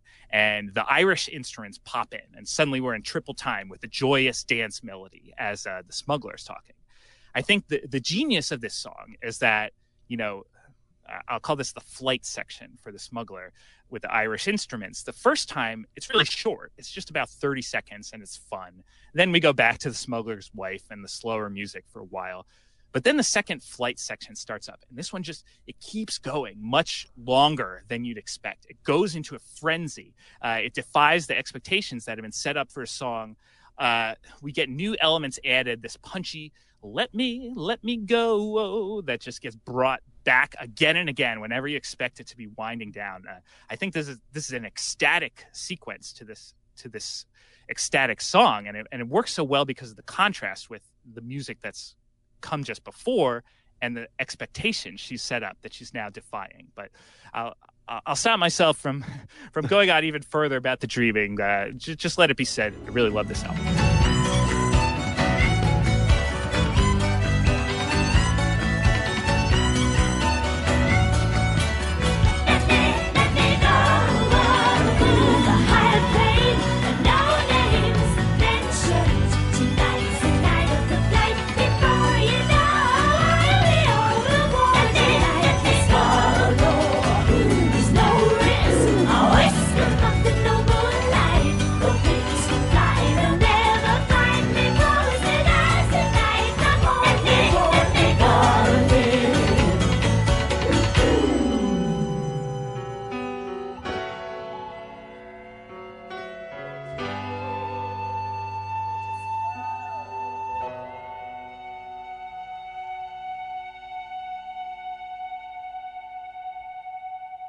I mean, this is also a moment where she's beginning to explore her Irish roots. Kate Bush, actually, her mom's side of the family is Irish, from like I think it's like southeastern Ireland, and so she was going back there, I think, to escape from the hectic music business, and she was like living on the coast, like in the Irish wilderness, and obviously it was very very moody and very she was exposing herself obviously to a lot of native music, so that's why you get the ulen pipes start coming into her sound.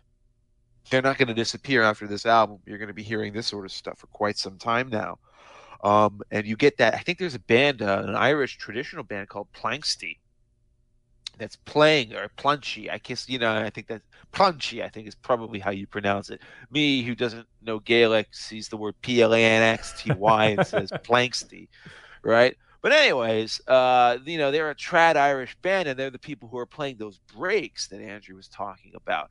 And you think that might just be a one-time thing, and all of a sudden, somewhere around the middle of the ninth wave, that entire approach comes back, and then you're like, "Whoa, hey, no, this is going to be a part of Kate's music going forward."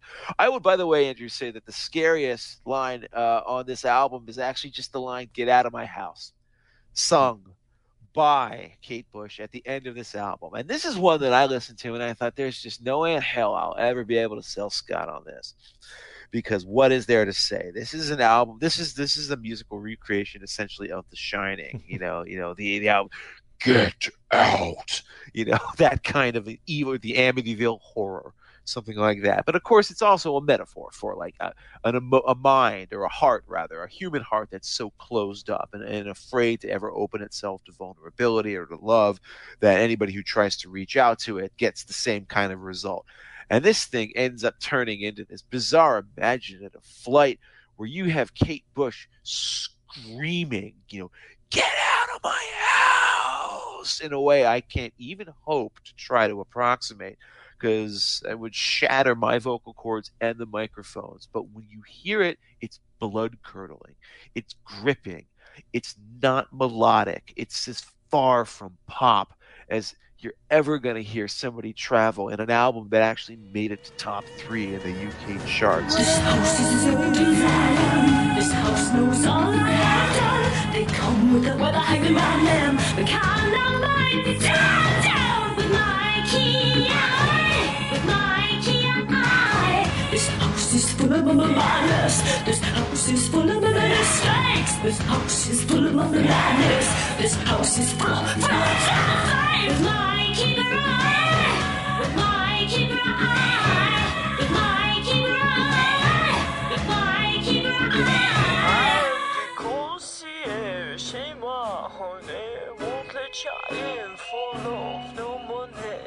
My home, my joy, I'm barred and bolted and dire.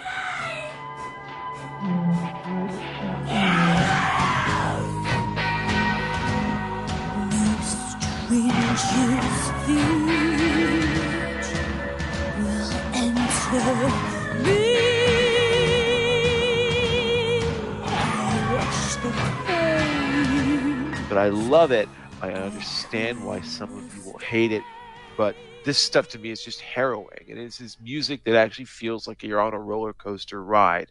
That's how she intended it to be, and that's how it works. I don't know if Scott, is this kind of thing just revolts you? Revolt isn't the right word. I certainly know that it's appreciated by listeners who are not me necessarily. It's just not my thing. But the good news is, even if listeners are experiencing this stuff for the first time and getting through the dreaming and thinking that's not for me either, I'm on Team Scott. Well, the good news is, I think all of us, the three of us and tens of thousands of listeners out there, might be able to agree that this next album, Hounds of Love, is one that will appeal to each and every one of us. Yes, hey, suddenly Kate Bush puts out her greatest album, and one of the 10 greatest albums of all time. 10, 20, I don't know. That's where I would put it. I think it's that good. And here's the trick. What did she do? She took her time. She stepped back and she gathered her strength. After The Dreaming came out, she said, even one album every 2 years, that's a little bit much for somebody like me.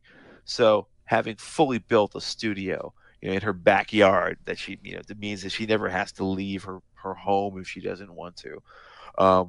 She sets to piecing together a record that couldn't be more different from everything that we just heard on The Dreaming. I'm in danger of monopolizing the conversation about this because this is a record that meant so much to me from the second I first heard it. I will just open it by saying that I think it's a perfect fusion of the melody and grace that you first hear on Never Forever and the avant-garde rhythms and the weirdness of The Dreaming. And then on top of it, you get this added conceptual and pop ambition. She solves every single one of her creative problems on this record. Every single one of them. Previously, the issue had been that like the weird theatrical or arty pieces would sit uncomfortably besides the more commercial or straightforward stuff. But here, the Gordon knot just gets cut. Side 1 is a staggering avant-garde pop fest. Side 2 is just a conceptual suite where all the weird stuff actually works, placed next to one another because you feel like it was meant as a symphony. This is the Hounds of Love. This is the first way most people hear Kate Bush. This is still the best way to hear Kate Bush. It doesn't hurt me. Do you wanna feel how it feels? Do you wanna know that it doesn't hurt me? Do you wanna hear about the deal they're making?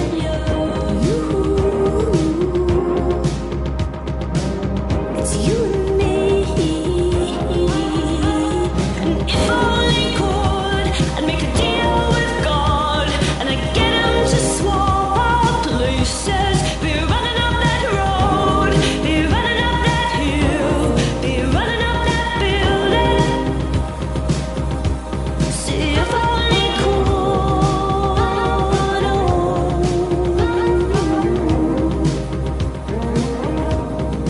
Scott, how about you as the one who probably just heard it for the first time this week? Why don't you give us your first impression? Sure thing. Yeah, I liked Hounds of Love from first listen. It's the first album. You know, I went through them chronologically. It's the first one I seriously could say, "Oh, that's great." The greatness is very apparent from start to finish. You know, two sides, two suites. The first half is you know more I guess you'd call it pop based, right? And the second half is this wonderful. Just, you know, sort of chained series of songs. A lot of them a little more daring, I guess, a little more interesting production-wise and how they come together. But that first half of the album, you know, she's not concerned with performing live, clearly. She takes her time, as Jeff mentioned. She's got this 48-track studio at her house. She's not under any sort of pressure to do anything except what she deems appropriate. And I think, look, I think there's a bit of a desire to become slightly more relevant again, not just on behalf of the label, but on behalf of the artist. You want people to enjoy your work. You want people to appreciate your work. And she did this in such a way that she did it without compromising, right? This is not a sellout for the charts, but it is an attempt to, again, grab the ears of listeners, I think, and really successful. People probably know running up that. She didn't sell out one bit for any of the 4 singles. All of them are still weird, bizarre intellectual conceits. One of them is based on the life of an obscure, like, Freudian psychiatrist. Yeah. Like, she's the same Kate as she always was, and yet it's just a quantum leap forward. The title track here, Hounds of Love, it will be in my 5 songs at the end of the show. I think it's one of her great accomplishments, again, in blending these various influences and desires that she has, thematically, lyrically, being afraid to fall in love and running away from these hounds and trying to escape and like throwing things into the water to get rid of the scent so they can't track her. Musically, great tension. These huge gated drums that build, and your pulse is racing as the chase continues through the song. And then by the end, there's this relief of giving in where she says, I need your love, love, love, love, love. That is just really a great track. The Big Sky, which I think is the very next track, is probably my second favorite song here. I love the conceit here of looking at the sky, watching clouds, those simple pleasures, those simple things you enjoy as children, and the ephemeralness of both youth and these things you're watching. There's that. She says, and again, the way she delivers it is so childlike. That cloud looks like Ireland, but then she's blow it a kiss quick because it's changing. The way that things come and go and enter and exit our life. Yeah, but also there's the subtext to that song is more subtle. I think what I love about it is what does she say? She's like, "You never really understood me. You never even tried." She's staring at the clouds, and what she's basically is she's the dreamer who does not want to be bothered. Don't pull me back down to earth. And if you can't understand why I keep looking here, why my head's in the clouds, well, then, maybe you don't understand who I really am. It's kind of almost like, in a weird way, it's who she is. As a persona. That's who Kate Bush is, the dreamer who always has another conceit or another idea that she's coming up with. Why do you write about babushka? Why are you writing about these random things? Why are you writing about, the Overlook Hotel? Well, because that's what I feel like writing about. That's where my mind wanders. That's what Big Sky was always about to me. They look down at the ground. They say that I never go in. No, I'm looking at the big sky. I'm looking at the big sky. No, I'm looking at the big sky. You never understood me. Never really tried. That cloud looks like Ireland. Come on, roll the kiss now.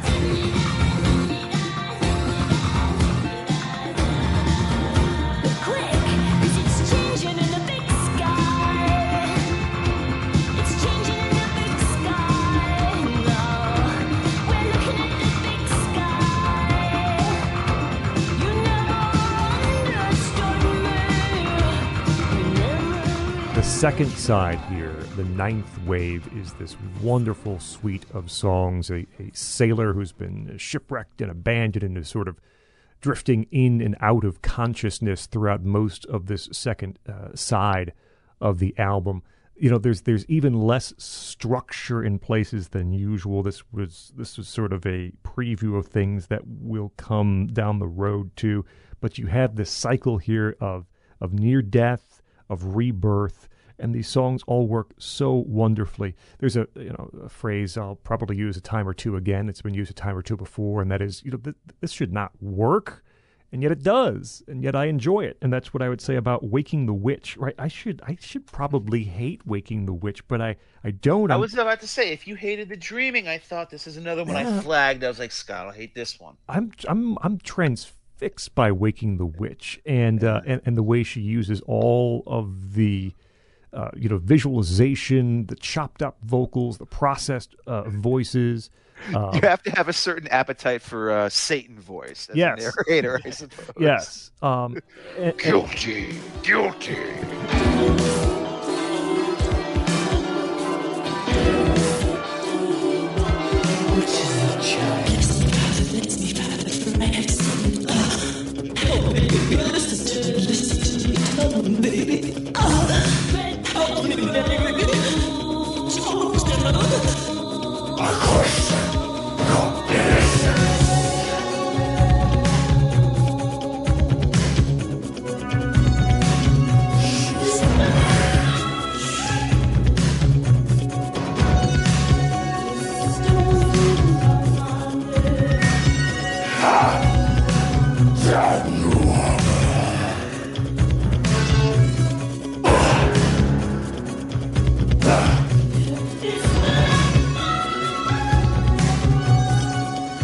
get on through like Watching You Without Me, and you have these unintelligible lines in which the backing chorus is actually saying "you can't hear me" in a way in which you can't decipher. They're saying you can't hear me. Really, really smart, really sharp. And she, after years of sort of playing with instruments, now she's even playing with voices and the way they work with the Fairlight and the way that she's able to sort of warp them in tone, in texture. It's really, really genius. And the last song on the album, The Morning Fog, is just such a sweet, sweet song, a wonderful melody, layers of vocals. She's singing in a more normal register. That voice that we heard in the first two albums is largely gone in many places here.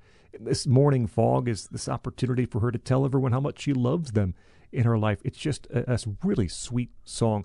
Both sides of Hounds of Love work so well.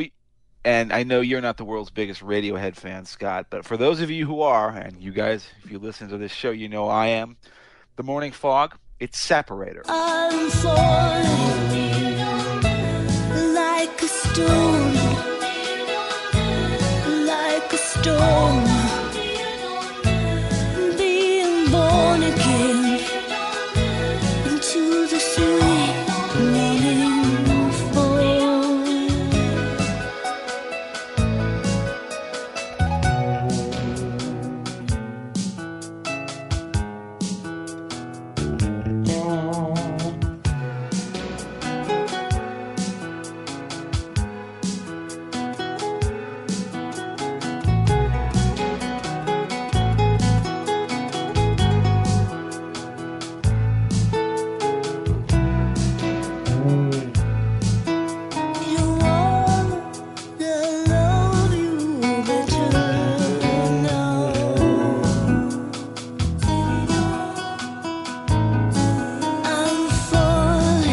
Radiohead Separator, the song they used to conclude King of Limbs, it is absolutely 100% inspired by The Morning Fog, and there's no way you'll ever be able to convince me otherwise. If you recall from our Radiohead episode, I was the big King of Limbs defender, so that makes some sense.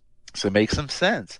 I want to say just one thing before I give this to Andrew. I want to say it about one song, and it's a song that Scott already singled out, but I just have to agree with him so strongly, and that is Hounds of Love. Is this Kate Bush's best song ever? God, I think it might be.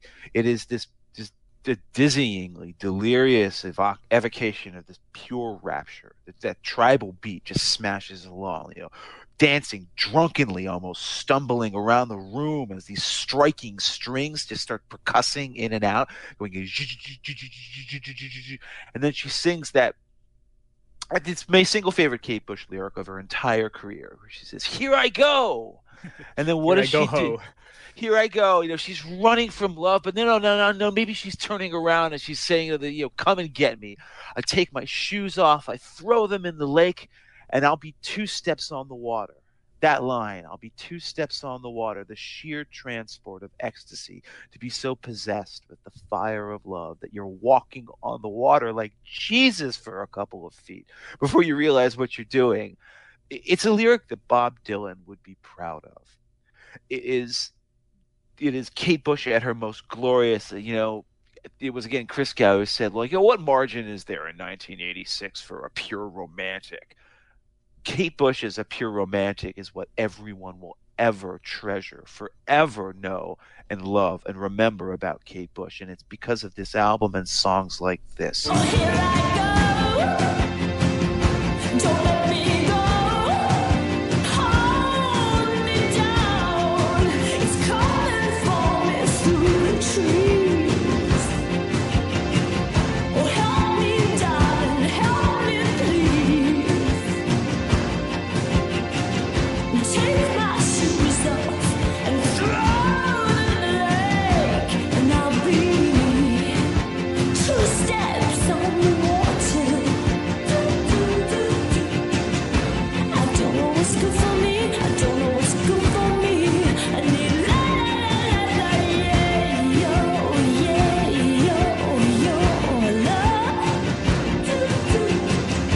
Take your shoes off and throw them in the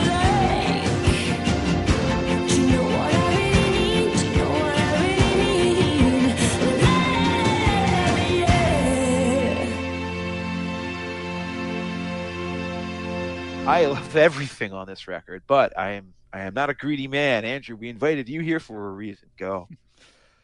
So the first side, it has 4 wonderful, perfect pop songs, the 4 singles. Running Up That Hill, I just think the perfect song. The opening just gives me chills every time. That would work as an instrumental with no lyrics whatsoever. The backing track is it's both exciting and hypnotic at the same time. The backing track works in and of itself. And one really interesting change in her songwriting process around this time is that, her previous compositional process was her working out the lyrics and the main melody, singing it at the piano. This song, and most on this album, I think, was written from the rhythm up. She and Del Palmer were working up that background drum beat, and that was core to her conception of the song, I think, before there were even lyrics or a main melody to it. And you can really hear it because it's so good. And that synth part, the sing-song synth going womp womp womp womp womp womp. I think that is a cello sample on the Fairlight that has been distorted to sound nothing like a cello at all. But again, instantly recognizable. My favorite moment on that song is it's like everybody come on, else. Baby, come on, darling. Let's exchange the experience, where the guitars suddenly come in. It's just so good. Come on, baby. Come on, darling. Let me steal this moment from you now. Come on, angel. Come on, darling. Let's exchange the experience.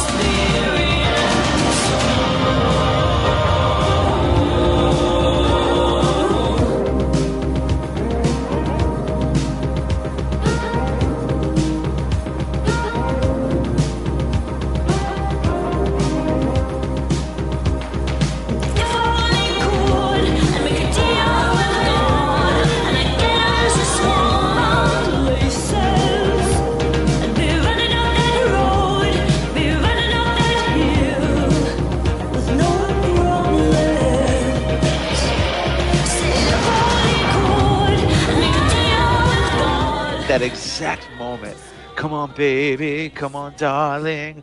And then also, again, if you're a student of production, you'll notice every time it kind of runs through the cycle of the chorus, we're running up that road.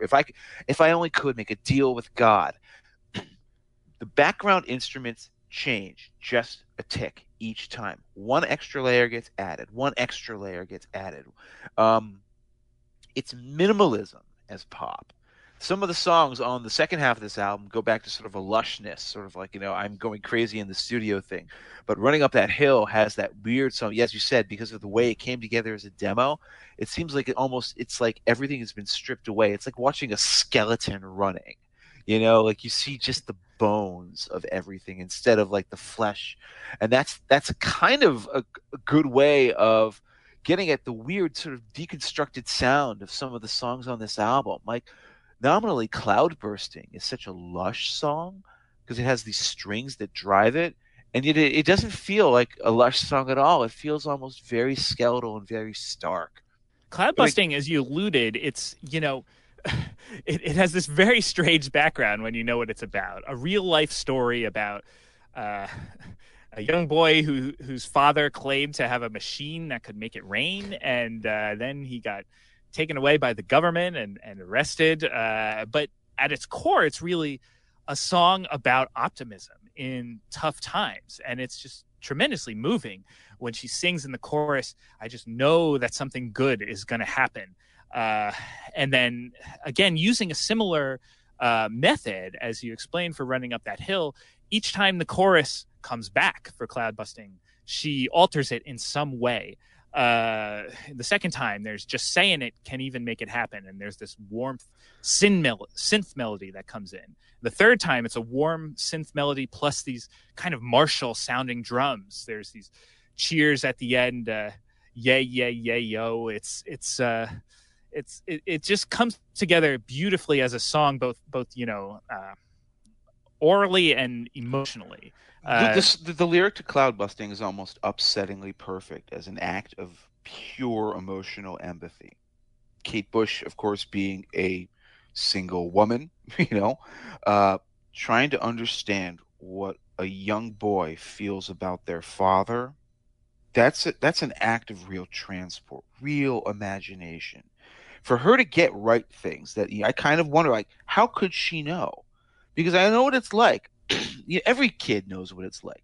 So not every kid, but if you're lucky, you do know what it's like to look at your dad and to love him, to idolize him.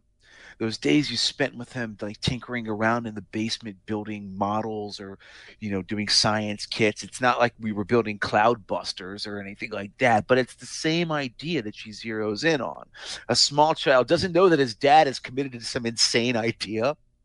I'm like, wow, I can see the clouds and all that. The guy was actually like out of his mind in real life, right? But the kid doesn't know that. The kid only knows my dad, and I love my dad, and I love spending days working with my dad. And then suddenly that moment when the men in gray come and take him away, and I'm like, my dad's not perfect, and I can't save my dad. My dad can't save himself. That weird feeling of vulnerability. That is such a delicate moment, not only to ever try to depict, but even to be aware of, to know that that's a subject that you could zero in on and to write about. So for her to actually figure that out and then to somehow pull it off in a song this delicate, as I said, the lyrical vision that Kate Bush offers on albums and songs like these is boundless at times. I had my yo-yo in the garden. I come tied you from the government. Oh, God, Daddy, I won't forget.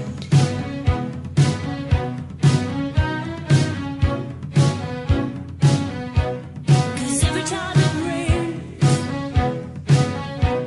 you're here in my head, like the sun coming out. Ooh, I just know that something good is gonna happen. I don't know when, but just say we could even make it happen.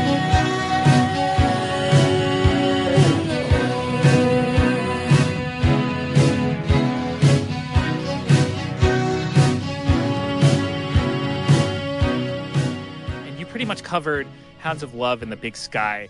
I will say I don't love Mother Stands for Comfort. There's a little too much glass breaking and crashing sounds in there for me. I always feel like if you want a song that was influenced by Pink Floyd, I feel like that one might have been influenced a little bit by Mother by Pink Floyd, I hate Pink Floyd's Mother, by the way, but that kind of like Mother Stands for Comfort, and then there's a little dark side in the background, right? That's the way I always took that. But as far as the Ninth Wave, a lot of people would say that this is the best thing she ever did. I don't. I like it a lot. I don't think I would agree with that. I think her peaks elsewhere are far higher, and we'll get to Ariel a little later on, where she does a similar lengthy suite, which I actually prefer to the Ninth Wave. But the one track in here that I really, really do love and think that stands as the best, among the best she's ever done, is Jig of Life, which I think is awesome in the awe-inspiring and terrible sense of awesome. It starts ominous and dissonant. You have these lyrics: "Now is the place where the crossroads meet. Will you look into the future?" Very, very heady, very, very creepy. She repeats the same note again and again, na na na na na na na, and then she jumps up an octave. Never, never say goodbye, and come on, let me live. Then we go into the fun jig in the middle, again, with the Irish instruments all over this song, so important to this song. And then we go back to the ominous section for the final part of Jig of Life. But here is where her oldest brother, John Carter Bush, J. Bush, reads a poem that he has written. And this is a rare time that we get to hear the oldest brother on a Kate Bush album, when And by the way, there are other brothers all over them. Needless to say, folks, at this point in the song, we have journeyed way far past that point where things should actually be working. I guarantee you, at this point, it is riveting. I don't know how it is how a poetry reading in the middle of an Irish jig song in the middle of a conceptual suite works, but this is the same moment I fixated on too. It's so good. Both the poem and his delivery of it are gripping. My favorite line is "tripping on the water like a laughing girl." It's at such, in the storyline, so to speak, of the Ninth Wave. This is what's happening in this song, is that her older self is from the future is speaking to her as she's drowning and kind of convincing her to fight and to live and to stay alive. So you get this, this sense of time transportation almost, and then this utterly joyful jig in the middle, and then you have this sense of like mystical powers, like truly strange things happening that I think is so effective. Here, I put this moment. Here, I put this moment. Over here. Can't you see where memories are kept bright, tripping on the water like a laughing girl? Time in our eyes is spawning past life, run on the ocean and the woman unfurls, holding all the love that waits for you here. Catch us now, for I am your future. A kiss on the wind and we'll make the land. Come over here to where when lingers, waiting in this empty world, waiting for then when the life spray cools. From now does ride in on the curl of a wave, and you will dance me in the sunlit pools. We're of the going water and the gone. We are of water and the holy land of water, and all that's to come runs in with the thrust on the strand. I think the entire thing is actually just a magical little suite. I think one of the things that's unappreciated about it is that it opens with one of the most perfect and beautiful lullabies, simplest lullabies that Kate Bush ever wrote. I think this is actually right up there on the level of people make fun of me for this, but I've always liked Billy Joel's "Goodnight My Angel" as a lullaby song. Well, "Goodnight My Angel," as pretty as it is pedestrian compared to "And Dream of Sheep." Ironically enough, it sounds like it should be the conclusion of an album. Instead, it's the beginning of a very lengthy suite. That's why it's very clever, kind of as a dramatic inversion. If they find me racing white horses, they'll not take me for a boy. Let me be weak, let me sleep and dream of sheep.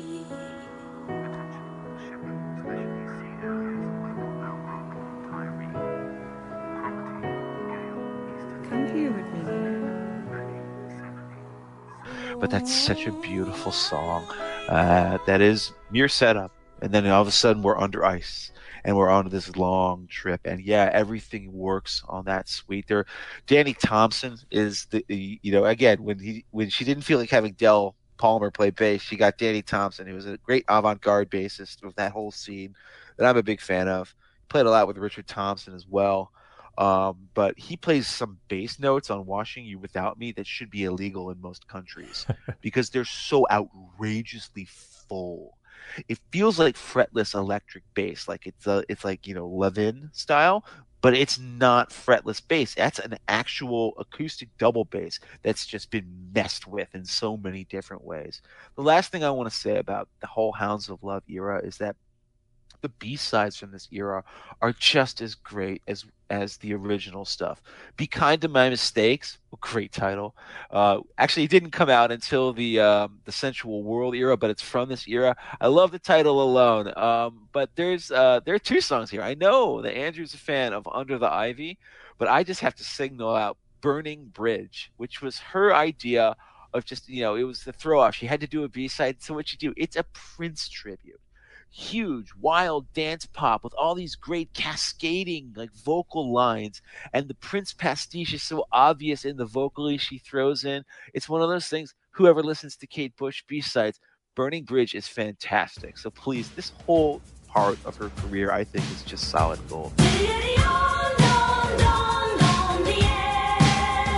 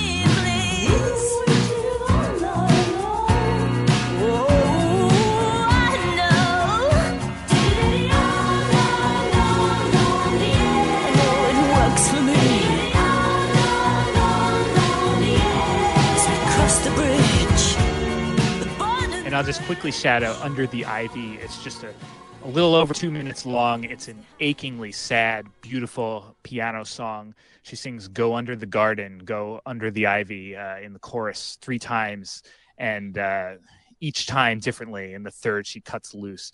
The lyrics on their surface are not sad, but something about her delivery of it is just so moving and sad. I think it works quite well. Go right to the rose, go right to the white rose.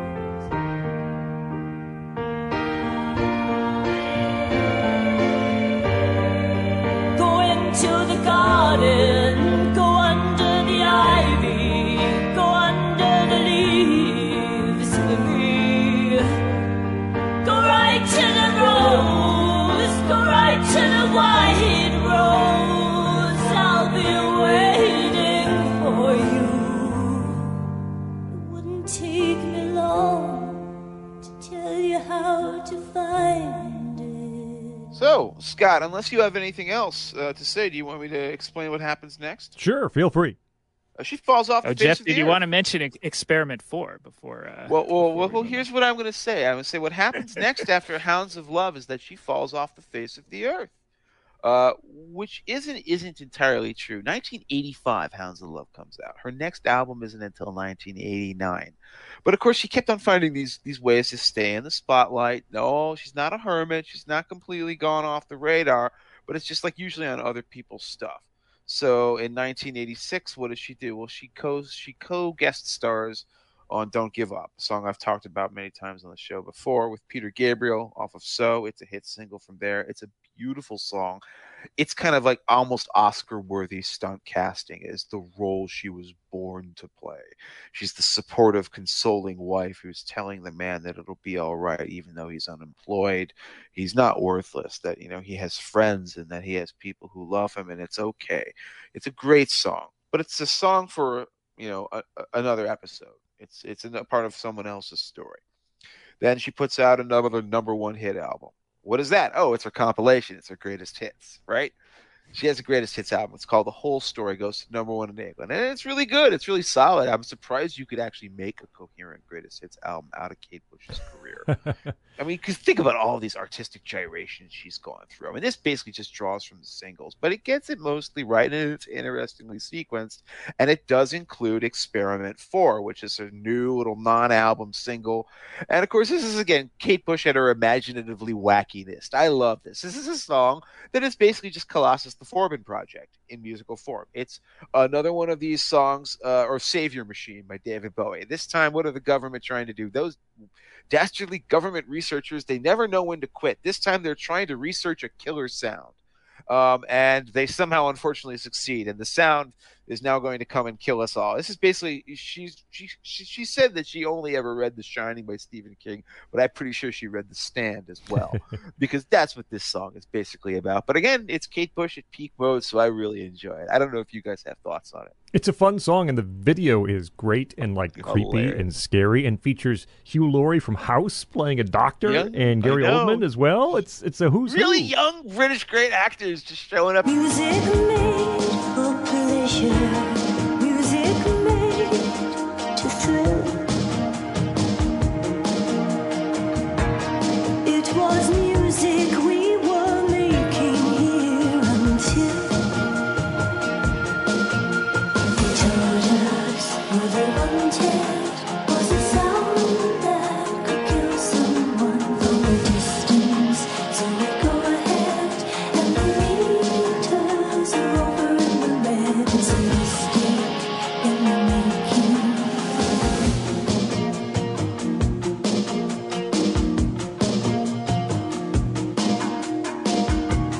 From the painful At this point, after the cloud busting video, which Donald Sutherland starred in, I mentioned this. The cloud busting video is so fun because Donald Sutherland, I think Kate Bush basically just got him to volunteer to do it for free. But there's this great shot in it where she's, by the way, she shouldn't work this video. She's, Kate Bush, who's this very voluptuous woman, playing a small boy. It's basically the plot of the song, and he's playing the dad. And she even has like the boy wig. It's almost like oh gosh, it's like embarrassing, like Hollywood, like roles from the from Tropic Thunder. Um, it's that bad, but it works because first of all, she sells it with her artistic commitment, but also the height difference is real. There's a scene where she's like standing next to Sutherland, and you're thinking like has to be a trick shot, but no, Don Sutherland really is like 6'7", and she's like 5'2". So like he towers over her the way an actual adult would tower over a small boy, and that just somehow makes it work in a way that it shouldn't. Anyways, she doesn't ever really disappear from the public eye, but she takes her sweet time. What she eventually comes up with in 1989, long time later, is The Sensual World. This is, things get complicated now, but it was going to be on my top 2 at the end of the show. That's how highly I think of it. But I'm tired of hearing my own voice. So, Andrew or Scott, which of you wants to go first? So I think... Oh, go for it, Scott. This is a really strong album, and it nearly made my top 2 at the end. It's probably going to fall just a little bit short.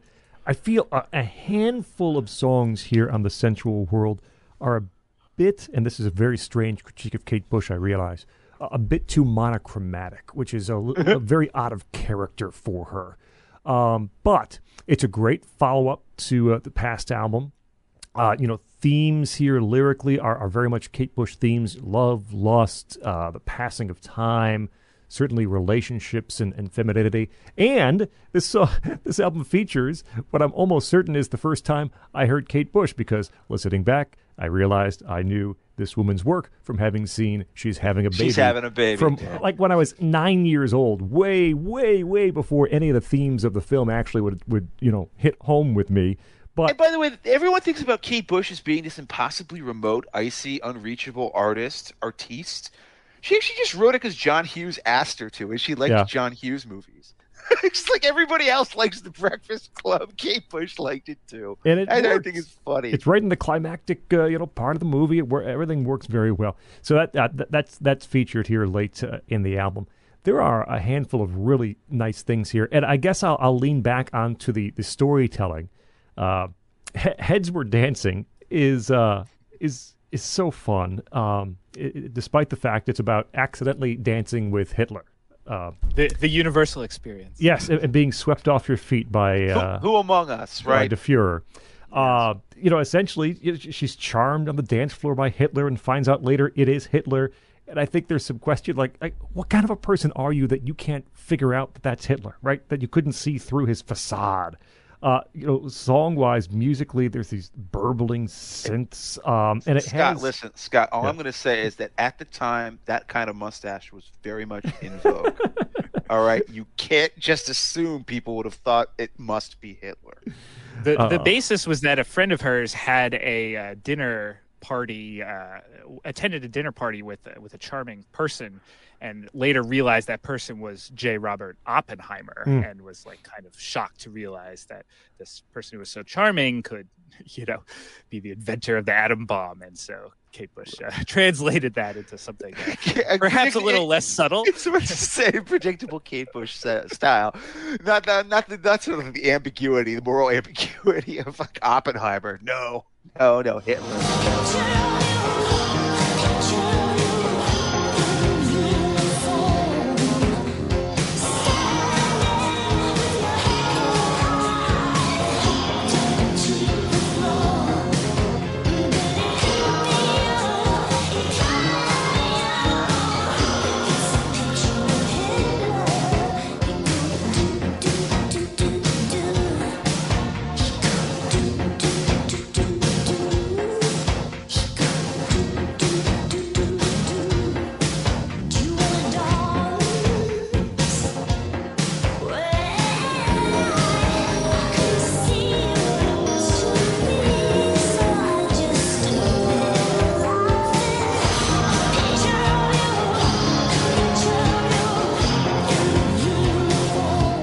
But it is such a great song, Scott. You were saying? Well, the line, they say the devil is a charming man, and just like you, I bet he can dance. It reminded me of that great line from Albert Brooks in Broadcast News. What do you think the devil's going to look like when he comes? He's going to be he's not going to have horns. He's going to be charming. just like Hitler on the dance floor. So Heads Were Dancing. I like Reaching Out. It's one of the more muscular tracks in her collection. It's an uplifting. Some of these songs, I mentioned it was kind of monochromatic. They are a little sort of low. Reaching Out is one that... Reaching out as as simple a chorus as I feel like she'd ever written up into that point, but it's actually really just satisfying. It is satisfying. Yes. But you're right. I noticed it myself. I went back and I was like, it's the first time I feel like Kate Bush isn't doing maybe something a little more unnecessarily complex than she has to. I like that, though. Yeah, Love and Anger is a great song. This is the one where I have the note where the music sort of overtakes the lyrics. I think Kate herself says it's about something, but it's not really about something the way most of her songs are about something. There's a line late, don't you ever think you can't change the past and the future. But musically here, man, this is really neat. Soaring and skittering. David Gilmour plays some riffs here. This is a guest guitarist that would work as opposed to a guest guitarist which would not work on the album to come. But there's these squalling guitars late. I think it's one of the few Kate Bush songs where the music really outshines the lyrics and the narrative. The music is so good on Love and Anger. Two strings speaking sympathy.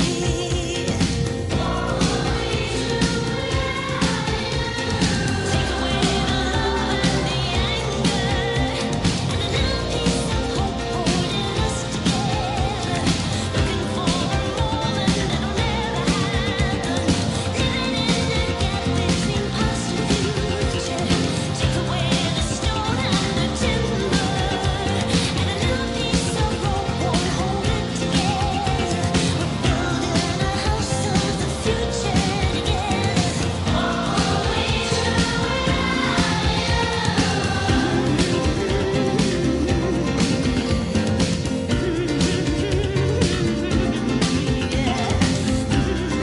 There's one called Deeper Understanding. I'm sure someone will talk more about that because it so accurately predicts the future of computers and social media and networking and being lonely and then thinking you'll find happiness connecting with someone online, and in fact you're just more lonely than you were when you started out.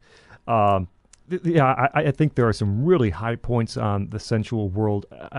It nearly made my top 2. It's going to fall just short, but there are a handful of songs that really would stand with any of her best work. Andrew? I very much agree. This is a very good album. I think I really like every song on this album.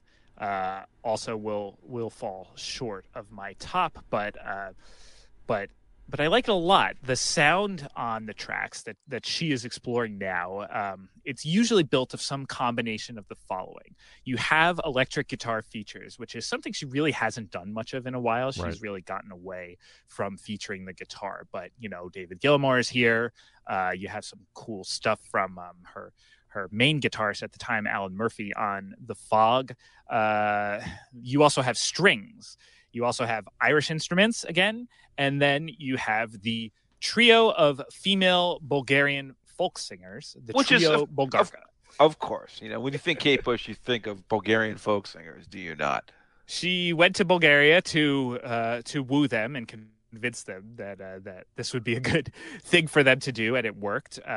She's actually commented that it was very unusual for her to be working with other female musicians. I think this is the only instance that I'm aware of. And she said it brought a different energy to the studio where she was usually the only female presence. But, they're spotlighted on 3 tracks here. But usually you have some combination of those things: electric guitar, strings, Irish instruments, or the trio. The opening track, The Sensual World, the great opening moments to the album. These bells sliding into the whip-like percussion, again, like Sat in Your Lap, and then her saying, yes. And, of course, the story behind this song is that she had wanted to simply adapt lyrics from the final chapter of James Joyce's Ulysses, the monologue by Molly Bloom. It's a stream of consciousness monologue that's extremely famous,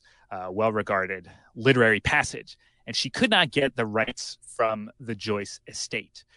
So it's pretty funny when you look at the lyrics side by side to what she originally had and will eventually record later on an album called director's cut, which we'll get to.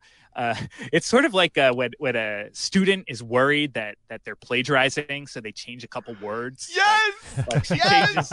It's so funny. That's so funny, Andrew. It is. It's totally the Avoid Plagiarism remix. She changes Andalusian girls to Machiavellian girls. Yes! You know, that sort of thing, looking for the exact same amount of syllables, like some other word, and keeping a lot of the other words. But this isn't an era, incidentally, for literary nerds, when the Joyce estate was notoriously tight-fisted about letting anybody use their words, because they remember they had huge troubles getting Ulysses even published in the first place. So they they bore a grudge towards any what they perceived as these mid-wit, pretentious artistes who might try to appropriate his stuff, which is why Kate Bush, was tripped up by the legal team. And yeah, it's so funny. And how we wish to live in the sensual world. It don't need words, just one kiss then another. Stepping out of the page into the sensual world. Stepping out of the page into the sensual world.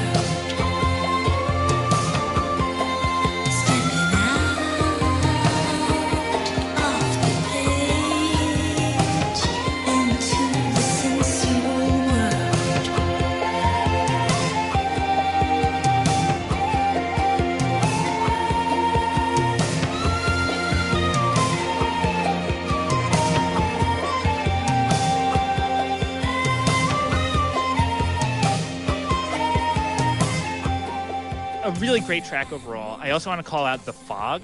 I really enjoy that too. That is, apart from maybe Rocket's Tale, it's the most odd sounding song on the album, I think. It has this it's a fog-like texture of guitars and strings and synths, and then at a certain point in the song, the fog lifts and it's beautiful. You slip into the fog.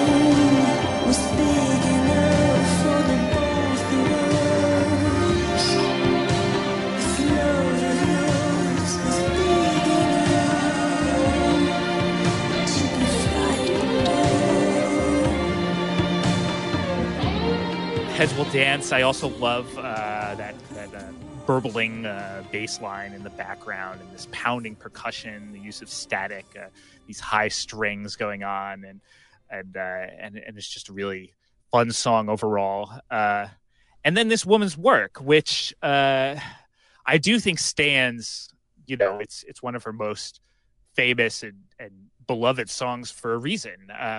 So she took this assignment, which was to write this song for this kind of schlocky movie sequence where Kevin Bacon is worried about his wife's pregnancy.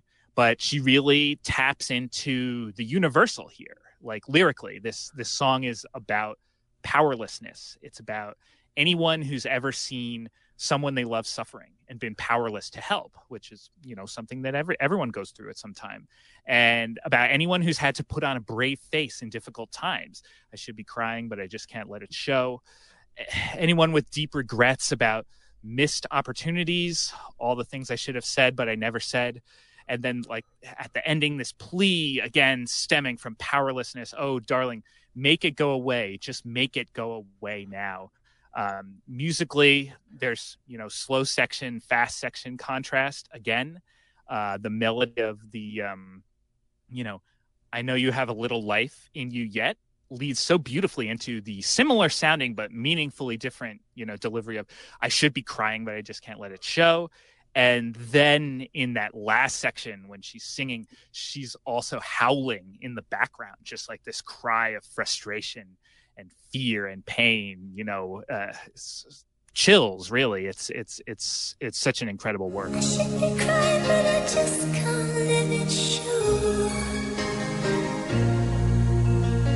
I should be hoping that I can't stop thinking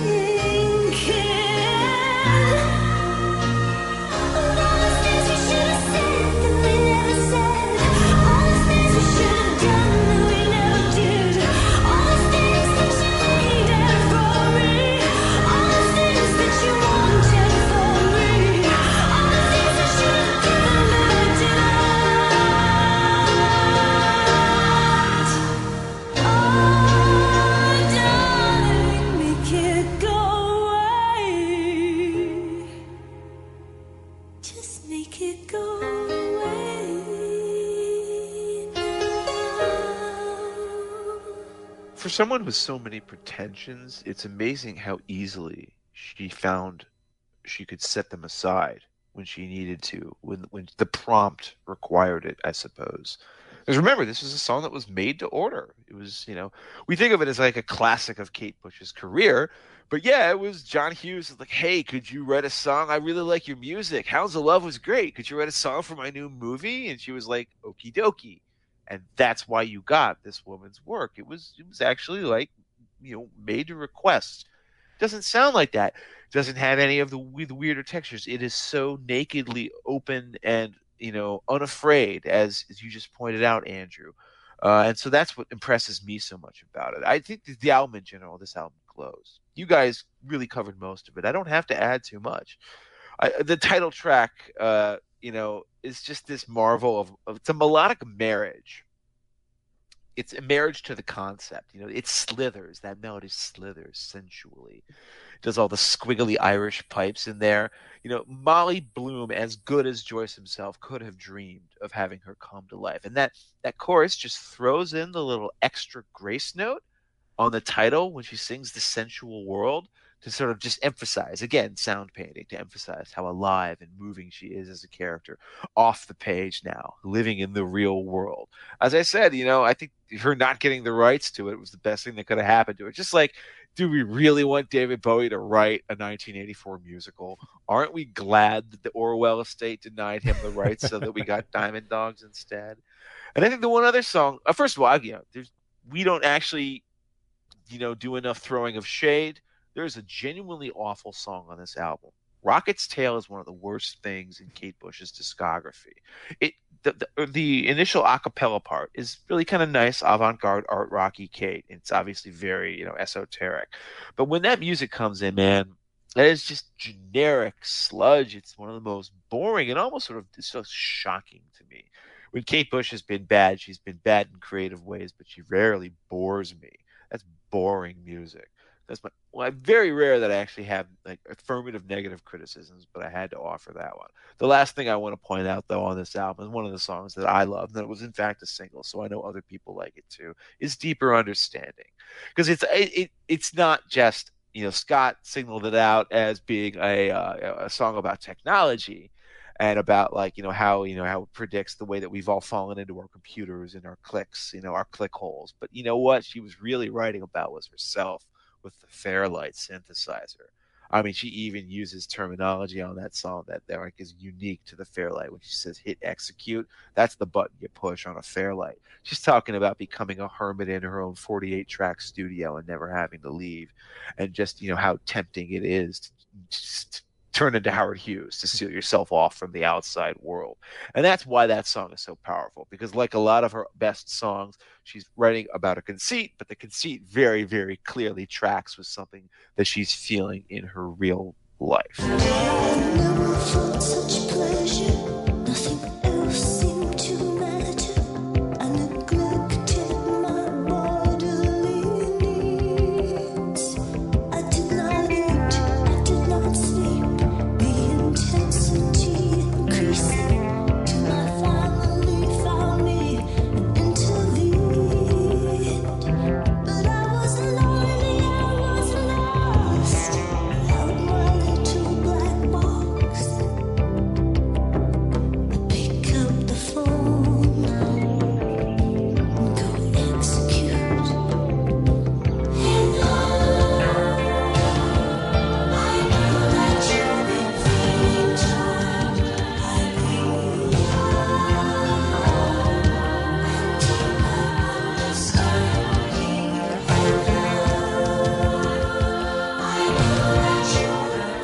And I think that as a whole, other than I said, Rocket's Tale is terrible, but everything else on this album is really, really great. And this is also sort of the end of an era for Kate Bush. Everything after this almost feels like kind of a weird fits and starts. There was like an attempt to continue when she might have been better off taking a break, and then just sort of now being emerged from darkness. Here's a little coda. Here's a little second coda. Who knows what might come from the future?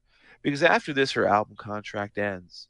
There's a big box set that gets issued. All of her B-sides are in there. It's nice. And then she continues on with her next record because it's like, the one last one to do, and this is called The Red Shoes. And I think by everyone's consent, if there's a Kate Bush album that probably should never have been made, this is the one. And the irony, of course, is, and I don't even have a lot to say about Red Shoes. This is a lot of the art conceits that kind of gone to seed and over-curdled, I think, have gotten too esoteric, too devoted to one thing that's too difficult to relate to. But I just think it's very ironic that the one song I actually like on this album, I'm suspecting from comments I've heard on the show up until this point, is the one that you guys don't.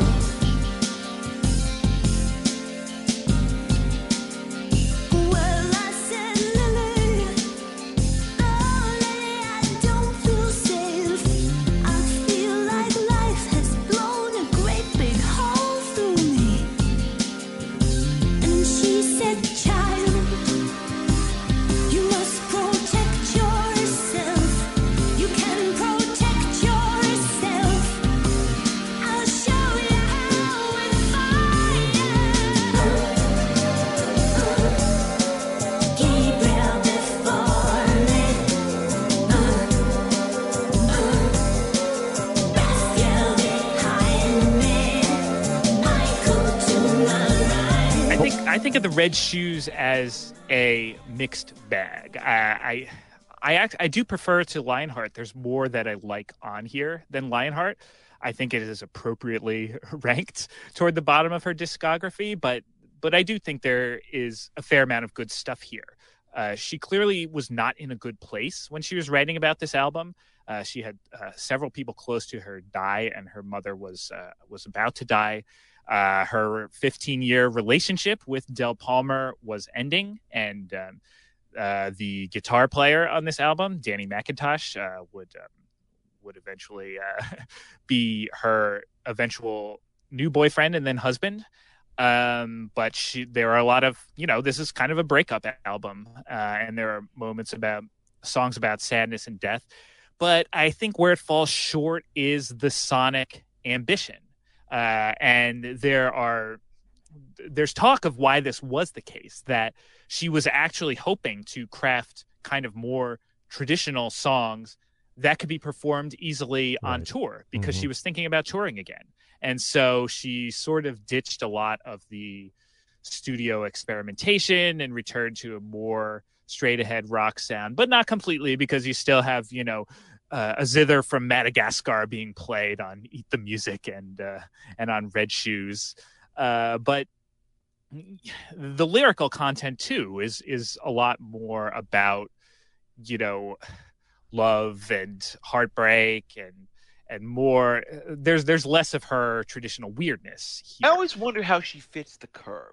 Like, did she just write a bunch of songs that were kind of based in this vein and then later decide, hey, I can kind of bend them into a conceit that's about this movie I saw that could be like a nice way of framing these songs?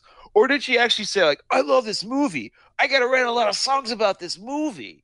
I never quite know with her, but there's something about the conceit here, like the way, like 7 of, like, the majority of the songs here are supposed to be part of this theme. And I'm usually, as esoteric as Kate Bush's themes can often be, I'm usually okay with grasping them. I just never get it here. It never grabs me at all. Yeah, the songs I like are, I would say, not like terribly deep or complex, but they could be fun. Rubber Band Girl is just a fun pop song. I love that Here I Go section at the end where she makes the rubber band noise.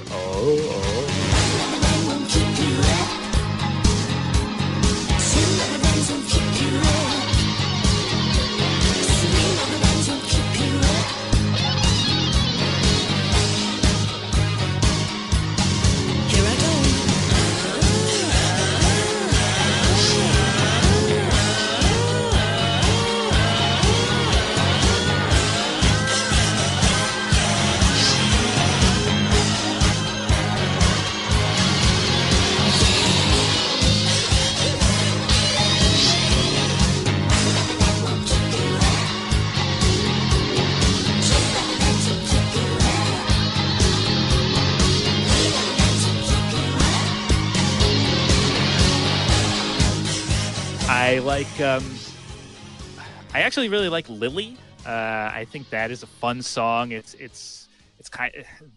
There's some weird guitar stuff going on in the background, and it's also just kind of a banger. She just belts out that "Protect Yourself with Fire" section. I think "Top of the City" is almost a really good song, Yes. but it's Yes, sort of it's very missing close. something. It's very close.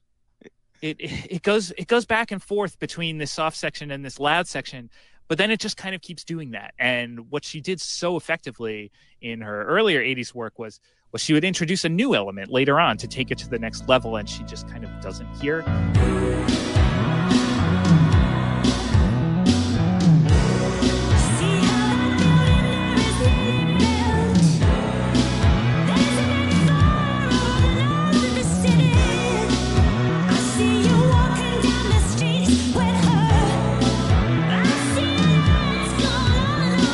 She's no good for you, baby. She's no good for you now. Come here with a letter. I don't know if you love me or not, but I don't think we should ever suffer. Constellation of the Heart is ridiculous, overtly silly, but I like it. That fun chorus where she's singing back and forth to this chorus of several voices about that's it. What do you mean that's it? That's all you get. A particularly funny thing about that song is she has a line about how she's not going to point her telescope at the big sky anymore. She's going to point it inward toward the heart, which considering the content of her next album, Ariel, is entirely about the sky, is very funny in retrospect. Well, that's first of all, the danger of taking 15 years off between albums. But she had enough time to change her mind. Yeah, she really set herself up for some eating of words there, right?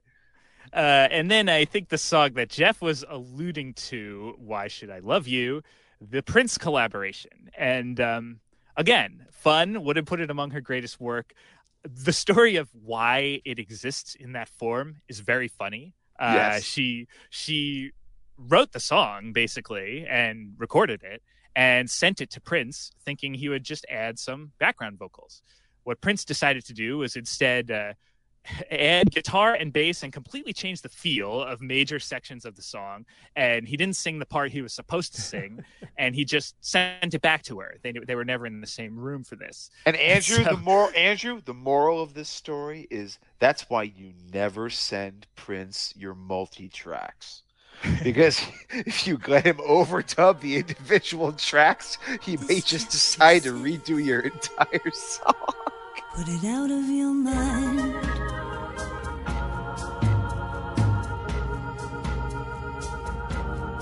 Give it time.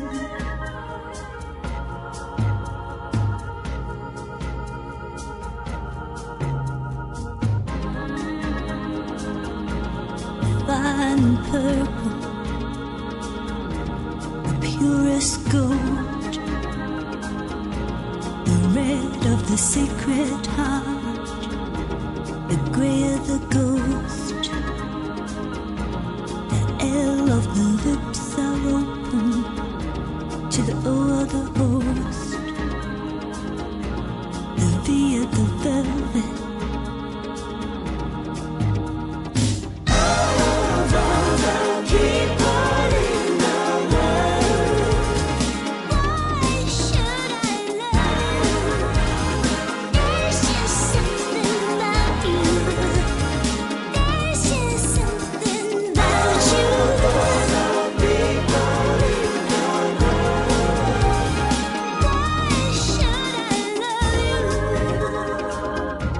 And a lot of people hate the new version, but when I listen to the original version, I don't think the original version is so great. I think Prince added this sort of wacky, fun, ridiculous element that, maybe it's not among her greatest work, but it stands out. It's not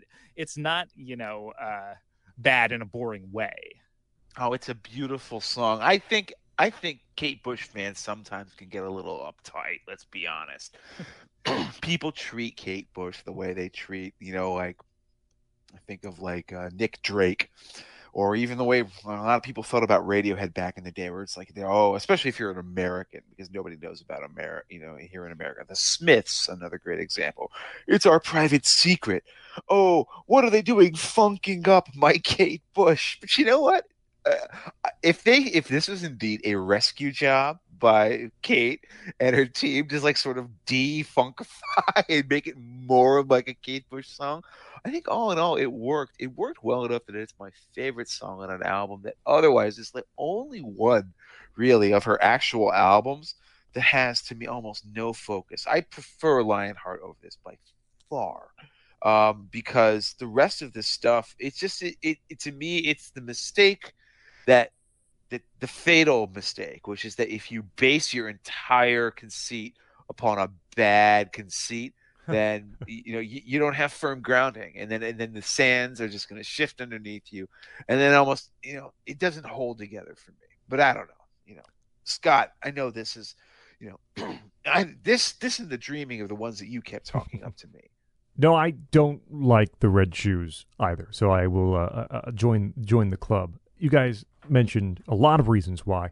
One that I will just allude to here is that Kate Bush made it through the entire decade of the 80s without, outside of maybe the gated drum sound, right? But her albums of the 80s don't sound necessarily like they're of the 80s. Yet somehow this album from 1993 now begins to sound like it was produced in the 80s. It's very strange. Rubber Band Girl is a fun song. It's maybe her most kind of generic sounding pop song, though. It sounds good, but then you get And So Is Love, which is where Eric Clapton guests on guitar, and that's just not a good song. I don't love the Prince collaboration either. Andrew sort of identified Top of the City. I think Top of the City is, yes, very close to being a very good song, and it just doesn't quite get there. Like Moments of Pleasure doesn't quite do it for me. There's a lot of things going on here that don't work out in quite the right way. And I certainly don't want to say she was distracted, but as Andrew said, there's a lot going on here with her mom, passing away during the recording. A lot of people close to her who were in bad shape or also passing away.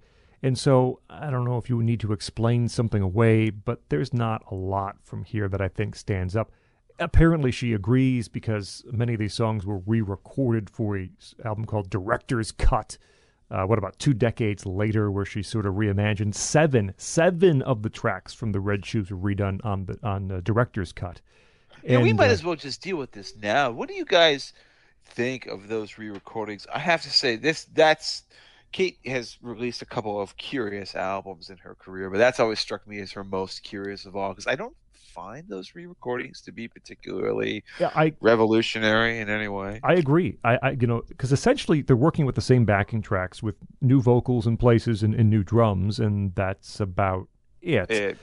There's a lot of the songs are sort of stripped out, slowed down in places. Deeper Understanding becomes like this 6.5 minute long, really spacious, empty sort of track. And she changes the lyric on And So Is Love. The lyric on Red Shoes is, now we see that life is sad, and so is love.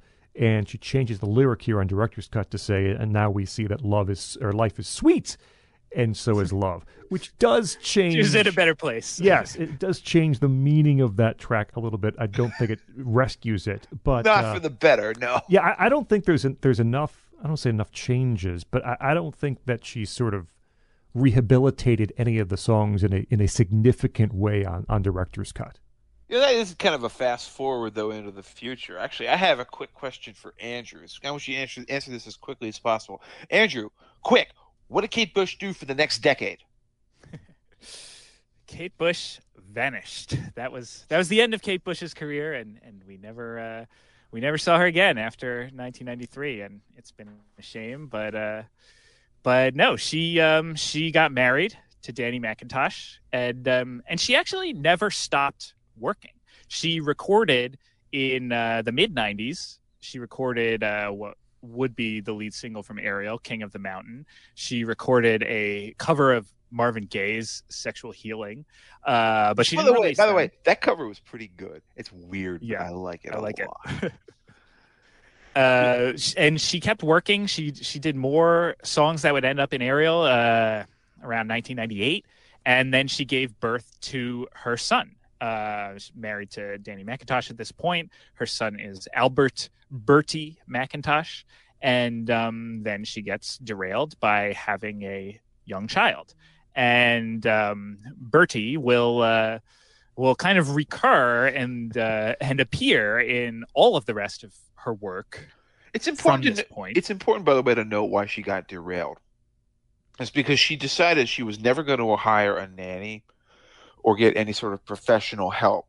And it makes all the sense in the world if you think of her songwriting topics over the past decade and a half, writing about men, young boys, what they need and what they look for and aspire to in life. Well, she's like, I finally have a son. I'm not going to screw this one up.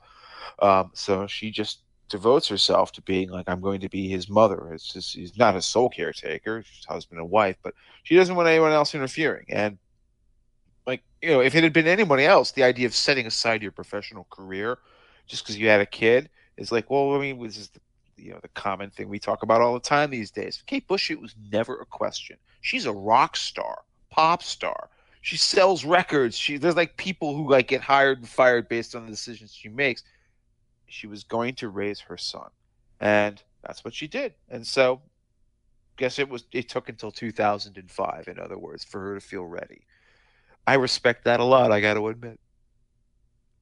And the time away, away from producing albums, I think served her well.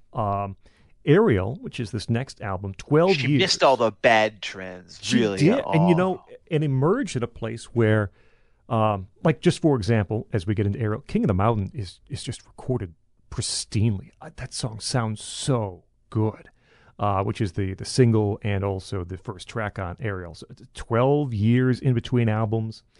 And Ariel comes out in 2005, and it is a double CD.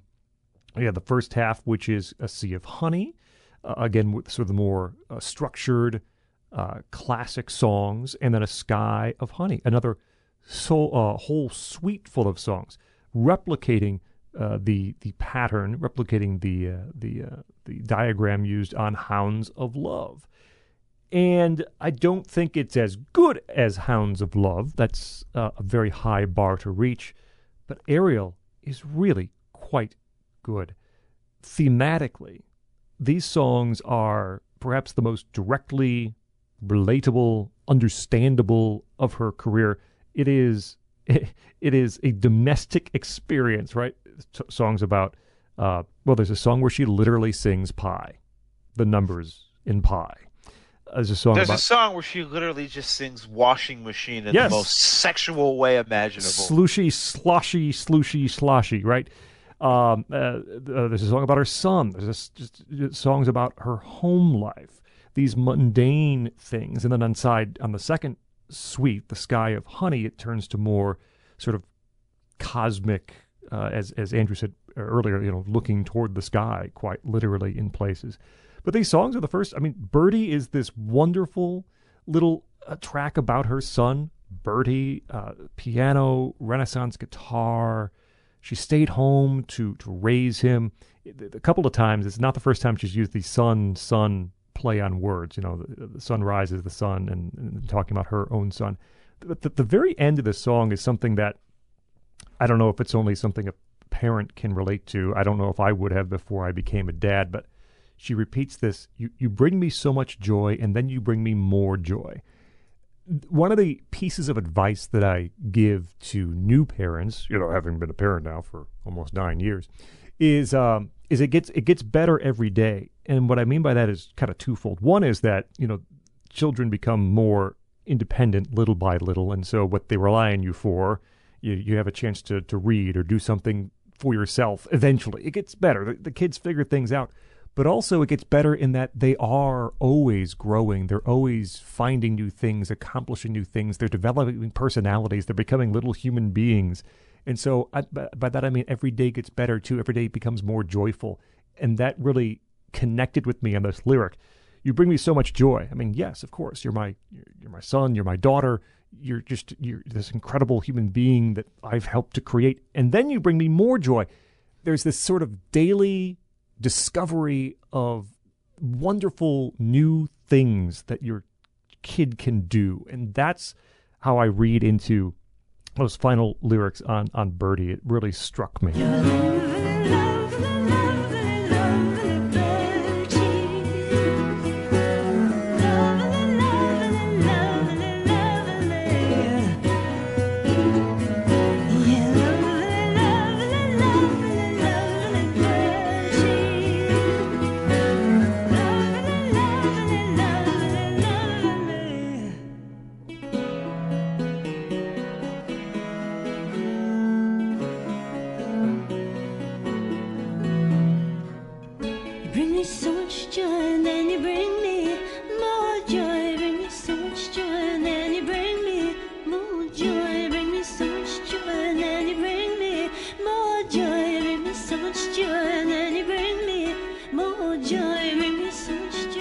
Jeff mentioned the sensualness of Mrs. Bartolozzi, this song about doing the laundry, and my blouse wraps itself around your trousers, my skirt floats up around my waist, as she is literally doing the wash. Clean kitchen floor until it sparkles, and put the laundry in the washing machine. The mundane becomes magical in a song like that. And the second half is just outstanding. I think Andrew said he likes this suite better than the one on Hounds of Love, and it's pretty darn close. There is a wonderful stretch of songs here. I want to talk about the very end, and people can perhaps fill in. Well, Sunset. I think Sunset might be the best part of the second part of the album. This is a horrible feeling where I can just know already you're going to steal what I'm going to say. Let's Talking see. about the end. All right, do it. Okay, so here's what I like about the end, and this is, Kate Bush invites you to do this, though, to sort of read into what she does, because everything is intentional and everything is done for a specific way. So Somewhere in Between is a wonderful song, and it ends with, she says, "Good night, son," and then this voice, I assume is Bertie, I believe it is, says, "Good night, mom."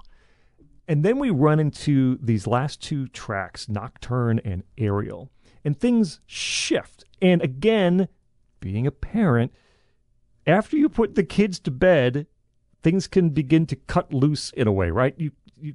The kids are asleep, you can finally do something you want to do. The kids are asleep, you can watch something on TV that has dirty words, or right? And so after the Good Night Son, Good Night Mom on Somewhere in Between, we have these two tracks that get a little more, adult, a little more funky. There's this wonderful pulse throughout Nocturne, this funky electric, these layers of keys. It's like after the kids go to bed, good night, son, good night, mom, the parents can play.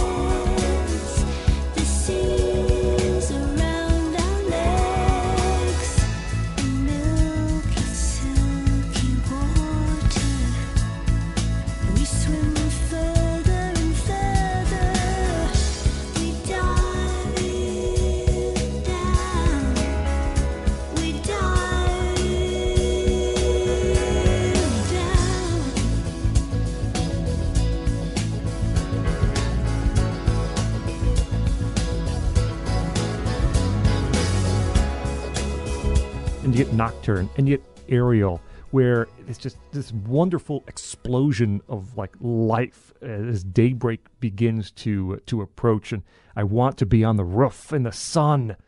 Aerial's just this really wonderfully bright song, and it ends with these sounds of daybreak, right? Birds chirping and the day beginning after this night has come to an end.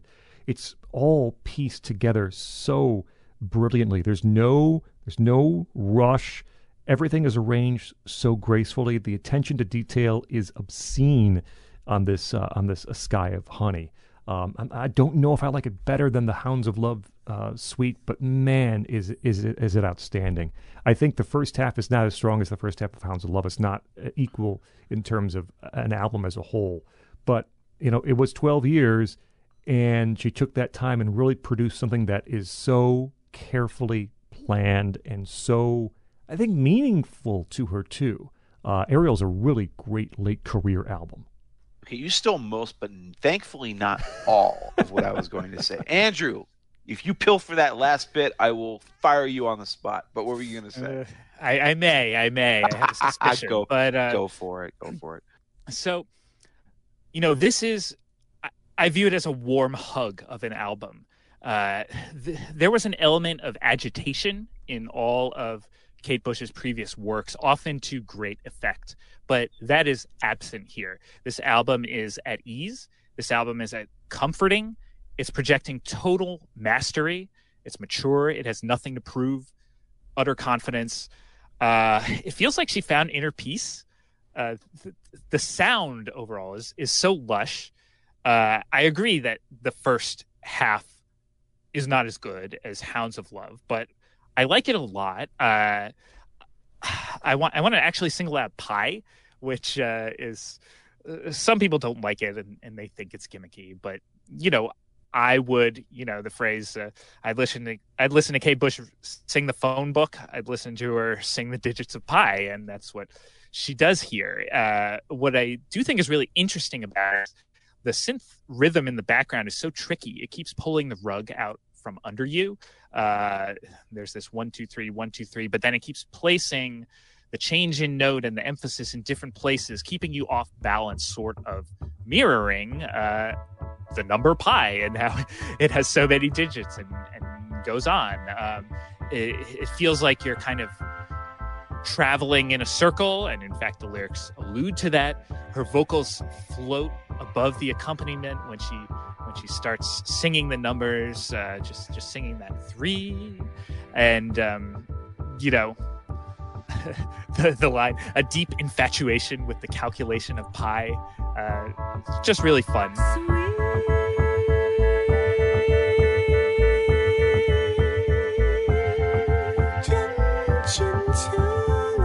Sensitive man with an obsessive nature and deep fascination for numbers.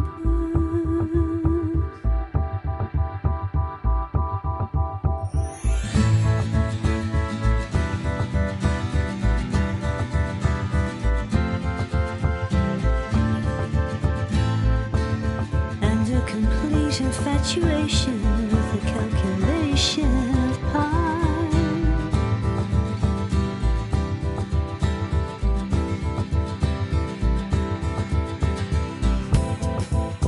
Oh, we love his numbers. And they run in a great big circle. But the reason that I do really truly love this album and that I would put it among her best work is the Sky of Honey suite on the second side. So it's 42 minutes long, longer than the Ninth Wave. I do think it kind of has to be consumed altogether. The effect is so much more powerful from going through the anticipation of what's come before and understanding the references to the musical ideas that have come often several tracks before. It uses length to great effect. It uses the slow build to great effect because it starts off slow. The prologue, there's a brief prelude where you hear Birdie and just a very short intro. But then there is a track called Prologue that there is this one note pulsating pattern that just keeps going for the entire track. And that serves as essentially the canvas upon which Kate and all the instrumentalists here paint.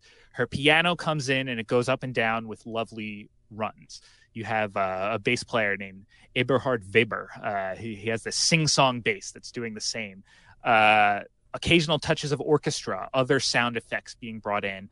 And her vocals are beautifully and understated here. The melodic line and her delivery are so languid and unhurried. At this point in the track, this is enjoying the day. This is taking your time. The pulsating background, the one note motif, gives this sense of suspension, building anticipation. And finally, about 4.5 minutes in, the drums come in. No drums up to that point, and it pays off that anticipation, even if it is kind of just a transition to the next section. Pianissimo.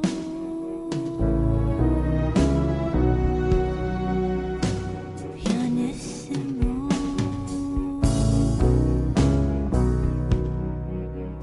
What a lovely afternoon.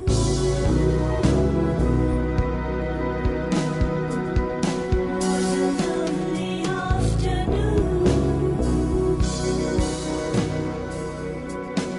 Oh, will you come along to find the song, the oil and the ground?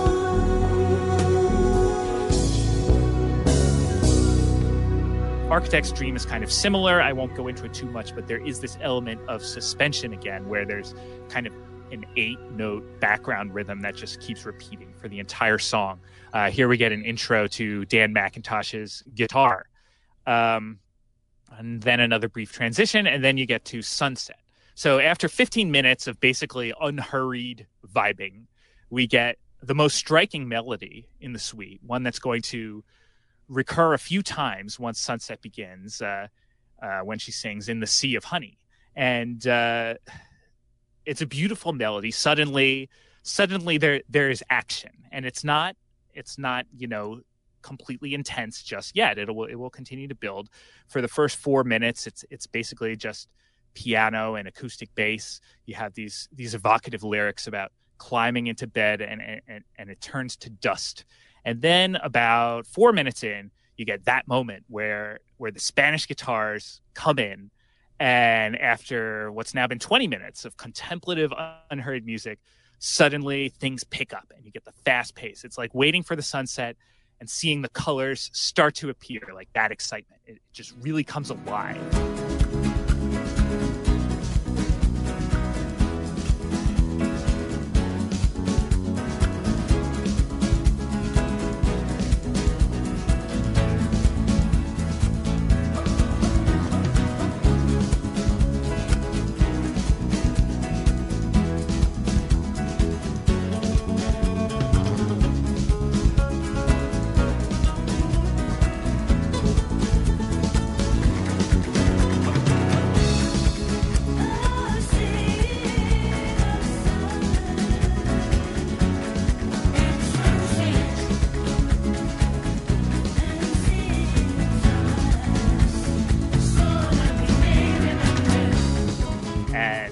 Then it's gone, and we get into the nighttime section, and really at the end, from Nocturne to Aerial especially, it's such a great build. Nocturne is slow. There are these beautiful percussion sweeps in the background, slowly building to, at the end of the track, which will be the sunrise.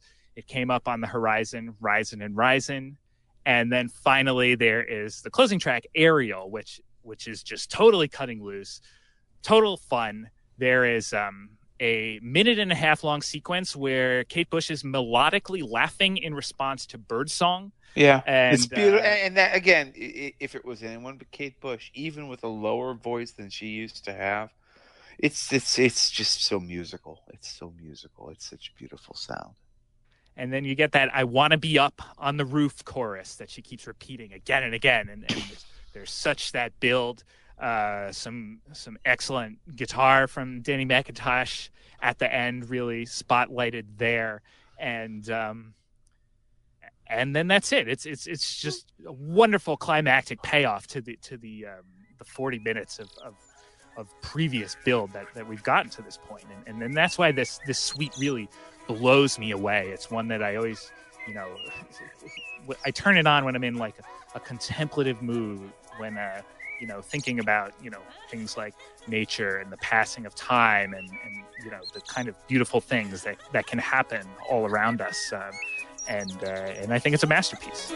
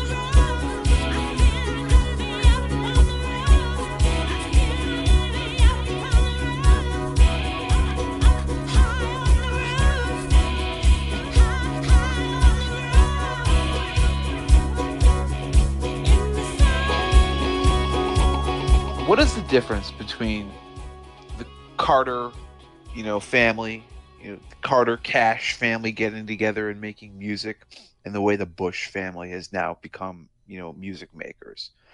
If you think about it, this is one of the most family-oriented albums, in the pop firmament.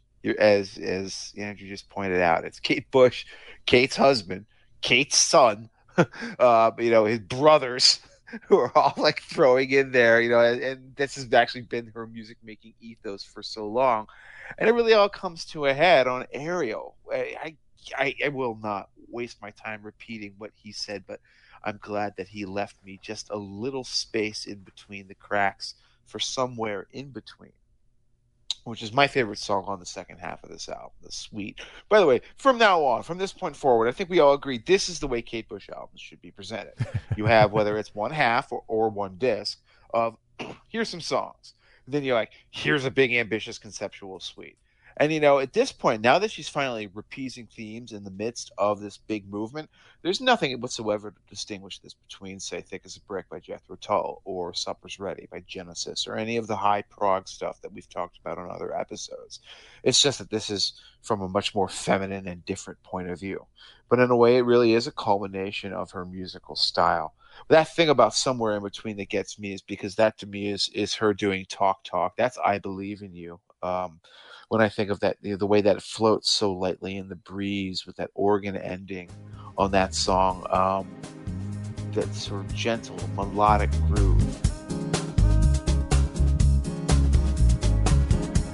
Somewhere in between breathing out and breathing in.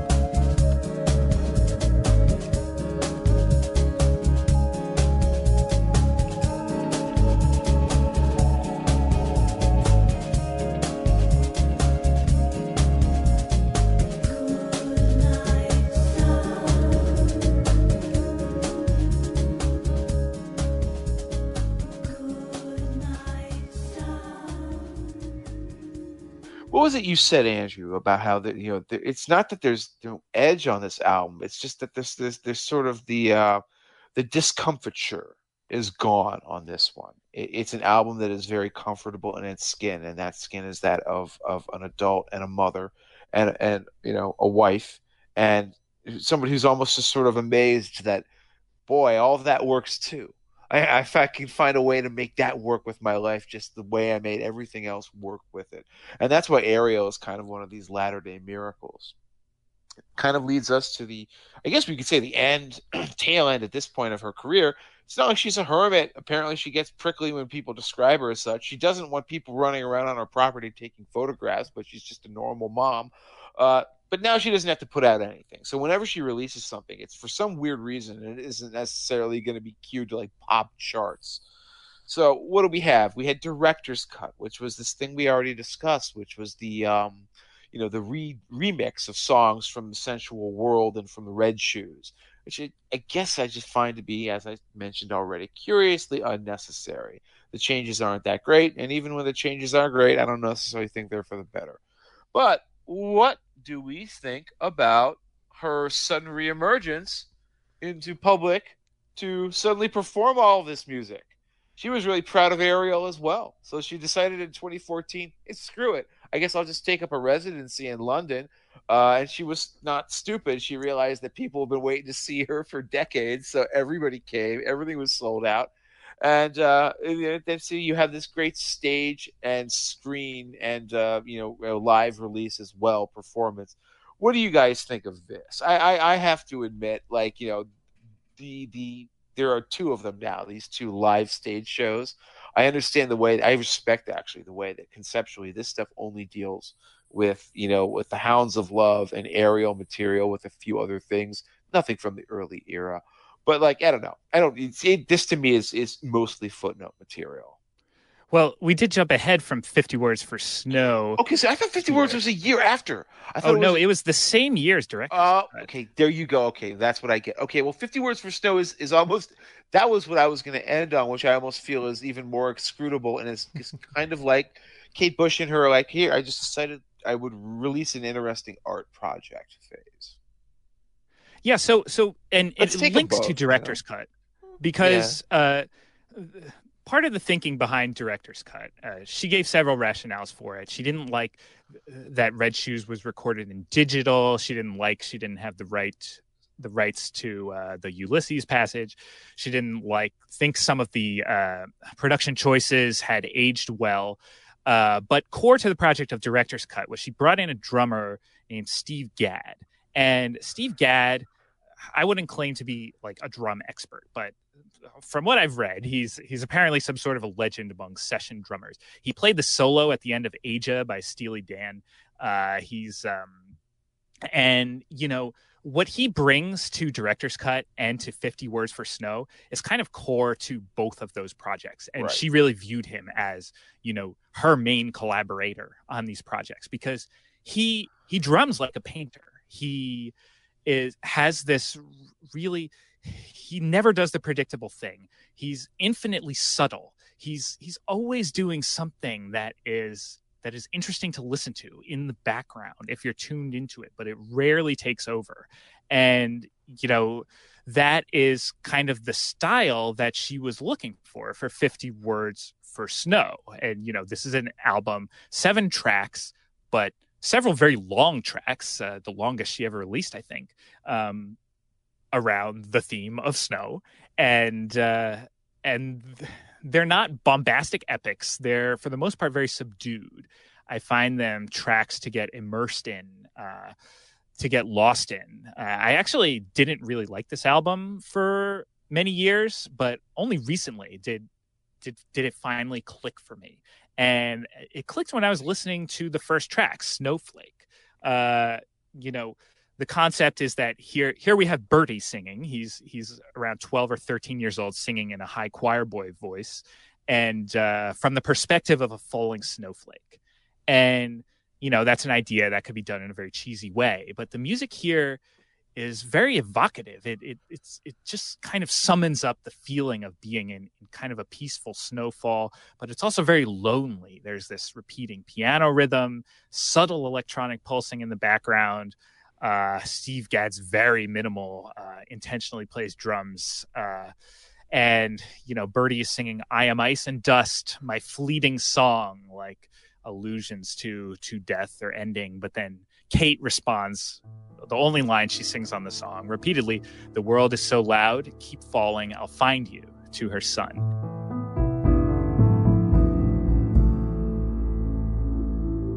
I can hear people.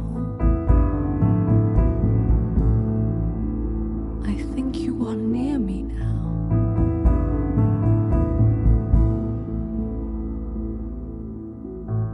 The world is so loud.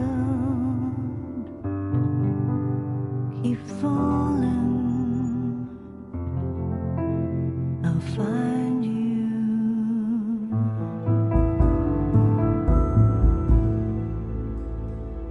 We rode through a forest.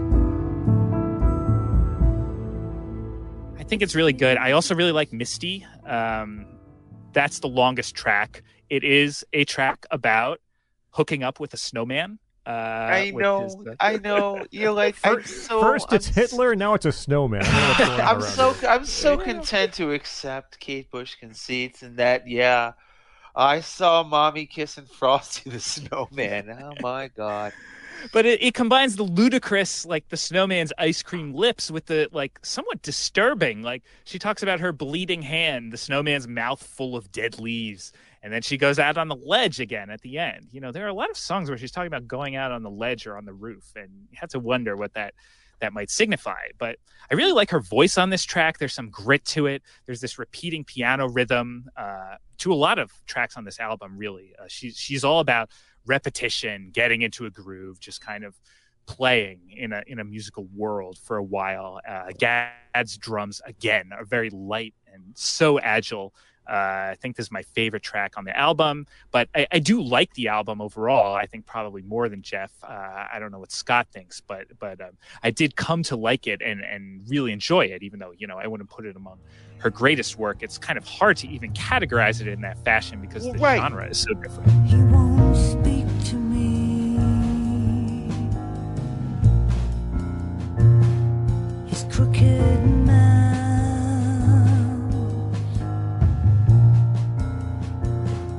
is full of dead leaves.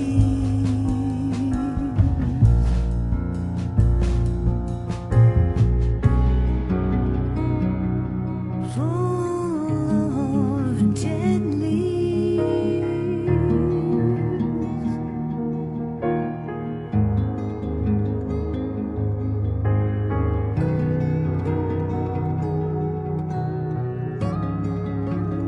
Bits of twisted branches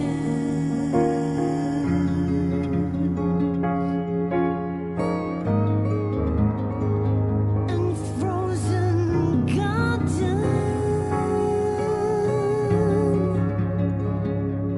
Well, that's right. I mean, I think of it as late period Scott Walker, where he's doing like Tilt or albums like that, in the sense that these aren't traditional songs. They aren't meant to be seen as traditional songs. They're sort of avant-garde experiments in weird classical suites. Now, because she is softer touch than Walker does, I think this is probably a little more consumable. Oh, God help Scott. If we ever book a Scott Walker show, he's going to just go crazy for the latter part of that career.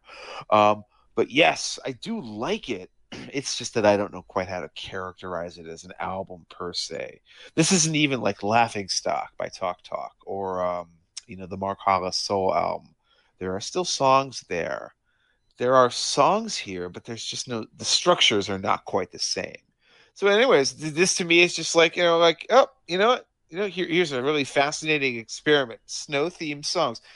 Decades she was probably working on this. I'll bet you like one of for that Frosty the Snowman song probably originally dates from 1977 for all we know. And it just took 40 years to really come to fruition. We can never know with her, and who knows. Now, Scott, you have any final thoughts about this, or have we reached that part of the show where we just say that it has been 7 years? Except for this year's Christmas holiday greetings that we've heard from Kate Bush. I will say that if I had only heard 50 Words for Snow, I'd really not like it. Having gone through the entire catalog, Jeff mentioned, I think described it as this earlier, having been through the entire catalog, I just say, oh, well, that didn't work. That's an experiment that didn't go the way that I perhaps would want it to. There's 7 songs here. Right, and they're all lengthy. Again, of the 7, one about sleeping with a snowman, one a tribute to the abominable snowman, the Yeti. One is a guy saying snow 50 different ways, which is, again, the title of the album. And then there's a duet with Elton John, because why not? Right? Why not? And that's probably my favorite thing on the album is Snowden at the Snowden and Wheeler Street, the Elton John duet. So, and Jeff made a good point. Like, I don't even know how to talk about this, right? How to evaluate. They're not a typical song structure. They just unfold, and that's what it is. There's not a lot of repeating motifs. There's not a lot of, right? It's just, this is what she created. This is her art, and I'm not sure it works for me, for maybe a lot of listeners out there who don't. Scott try to be diplomatic. Scott embodies the befuddlement of modern man when It's presented strange. with avant-garde It's strange. art. We start with saying Kate Bush is strange, right? On the first the first album for sure. The second album, there's very high voice and operatic, and she's 15, 17. And we end with saying Kate Bush is really strange, sleeping with snowmen and seeing them melt, and there's a puddle, and where did he go? And I'm going to jump off the ledge and find him in the snow. So it's a good bookends, I think, for the show, actually. But listen to all of our listeners. I said, has there ever been a part of your heart that was also strange? That's had a love for the strange, that has felt drawn to the strange, maybe because you were strange yourself, and then when you found somebody else who seemed really strange, whether it was Peter Gabriel or it was somebody with a safety pin through their nose, you found that oddball, and you thought, okay, they're on my team. Well, Johnny Rotten of the Sex Pistols listened to early Kate Bush when he was still in the Sex Pistols and everybody else was making fun of her, and he was like, I get why they hate her, but I like her, because he got up her nose in exactly that right kind of weirdo way. That's the appeal of Kate Bush. She is a unique original. She is a weirdo. She's one for the ones who just went out there to live out loud artistically and somehow refused to ever get caught up or compromised by anything else. And of course, this is a story that I was born to love. That's why she's one of the artists that I've been happiest that we've been able to cover on this show in years. And that's where we end things for this episode on Kate Bush. Our guest, Andrew Prokop, with Vox, a senior politics correspondent. We're at the part where we give you the 2 albums you should own, the 5 songs you need to hear from our artist, Kate Bush. Our guest goes first. Andrew, the floor is yours for your 2 albums and your 5 songs. So first for me is The Dreaming. It's the most re-listenable, fascinating, interesting, strange, unique creation I think she ever put together. Such a variety of songs. I don't think any 2 songs on the album really sound much alike. There's a unique sound for all of them, and it takes you to some sweeping emotional places, some silly places, some scary places. And the other for me is Ariel. It's a tough choice between Ariel and Hounds of Love. I do agree that the first half of Hounds of Love is better than the first half of Ariel, but the second half of Ariel is just so good. It really, I think it deserves to be considered among her greatest works. And The Sky of Honey Sweet is just amazing. As for my 5 tracks, I will pick Sat in Your Lap from The Dreaming. Also Night of the Swallow from The Dreaming. Both of those, I think, sort of epitomize the weirdness and the kind of grandeur that she can reach at her best. From Hounds of Love, I'm going to pick Cloud Busting. That is a song where, I think I might actually prefer Running Up That Hill, say that is a better song, but Cloud Busting is a more emotional song. It really does channel that need to have optimism in tough times. So Cloud Busting there. And I'll also pick Jig of Life from Hounds of Love. That is another one with the Irish instruments, but it's just so grand and powerful and effective. And from Ariel, I will pick, I think I'm actually going to pick Nocturne, which is a bit of a strange choice, but I just love how I think it embodies the rest of the suite. I think some of the other ones work better in context within the suite because you have the build that's come before. But in Nocturne, you get a long, slow build within that one and a payoff at the end. That's very exciting. So, but really, my true pick would be the entire Sky of Honey suite. All right. My 2 albums will be Hounds of Love, which I think is pretty clearly the best Kate Bush album. And I'll choose Ariel as well. The two albums that follow the same template in terms of how they're structured, I think, are the two albums that perhaps best represent our artist today. In terms of songs, I'll go way back to the first album and say, "Oh, to Be in Love" should be on this list of 5 you should hear. I mentioned how much I really like The Wedding List. That's on this list of 5. The title track from Hounds of Love, I'm guessing it'll be on Jeff's list. It might be the best song that she ever recorded. Heads Were Dancing, the Hitler song, the Hitler dance song, that's on here. And I also will take one from Ariel from the second side, from the instrumental suite. And I was considering Nocturne. Andrew chose that one, so I'll go before that. I'll say Sunset. I think Sunset is perhaps the best part of that suite. But it's really to be, as Andrew mentioned, to be appreciated as a whole, if at all possible. Jeff, over to you. Well, my top 2 albums, boy, this was impossible. I debated changing it. I debated at the last second going for Never Forever. But no, it'll be Hounds of Love and it'll be Sensual World. And the reason I've chosen those is that it allows me to not mention any of the songs on those records. And instead, my top 5 will be chosen from other albums of hers. So, for my first one is from her debut, from the Kickin' Side. It's Kite. Just bobbing and weaving. I love it. Delius from Never Forever. Gosh, I could pick 7 songs on that album, but I love Delius most of all. Get Out of My House from The Dreaming. Well, if you want Kate Bush at her weirdest, at her most aggressively, unforgivingly weird, but succeeding in all of her avant-garde conceits, you want Get Out of My House. From the Ariel album, I would say Somewhere in Between, which is that beautiful song that comes near the conclusion of the record, the second half of the suite.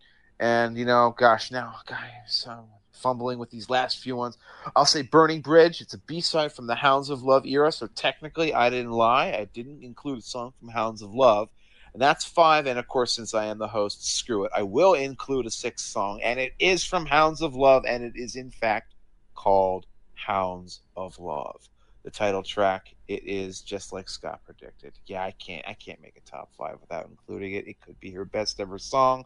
It makes me just, understand why somebody would want to just throw their shoes into the water and just go run out into it and, give themselves up to a force that they can barely understand or barely control.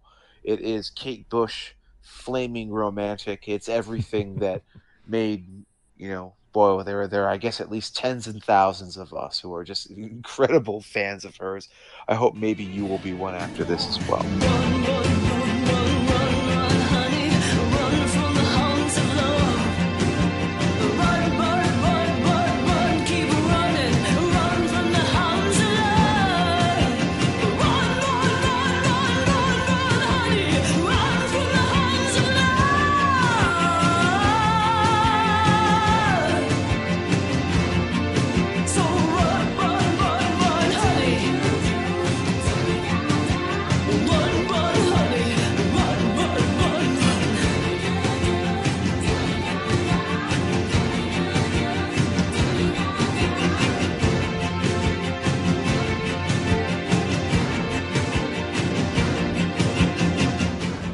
And there we are, the Political Beats look at Kate Bush. We thank our guest, senior politics correspondent at Vox, find him at vox.com, at A.W. Prokop. Andrew Prokop, thanks for coming on with us here on Political Beats. Thanks so much for having me. And Jeff, we meant to close out 2021 with this episode. Instead, we opened 2022 with this episode, so everything will still work out fine. No worries. We've got a very, very large hill to run up for the rest of this year. At Esoteric CD on Twitter. My name is Scott Bertram. Find me on Twitter at Scott Bertram. Head over to our Patreon page, patreon.com/politicalbeats. We had more than a few people jump on right around Christmas, New Year. So I don't know if people got Christmas money for Christmas and are supporting us. That's fantastic. You can do it too. Patreon.com/politicalbeats. Entry-level, mid-level, and, of course, the upper-level best friend, early access, high audio quality, monthly exclusive content, remastered episode, playlists, and more. Patreon.com/politicalbeats. We now reach the part of the program where we say thank you individually to some of our Patreon supporters. And we have reached, after more than a year, a span of which we will begin saying thank you twice to our patrons who are with us from the beginning. First, a few new supporters, Zach Bruckmiller, Jim Sellers, and Joe. And we head back to the beginning to say thank you once again for being with us from the beginning and still being a Patreon supporter. Thank you, Philip Maddox, Carl, Dave Hogg, Jamie McCleary, Dan Goldbeck, Michael O'Connor, Pat Mruse, Victor Nehring, and Jeff Hojanowski, former and perhaps future guest. Thank you all for supporting us over at patreon.com and helping this podcast stay ad-free. Also, subscribe to our feed. New episodes, Apple Podcasts, Google Podcasts, Stitcher, TuneIn, and elsewhere. You can find us on Twitter at @political_beats. Join the conversation there. This has been a presentation of National Review. This is Political Beats.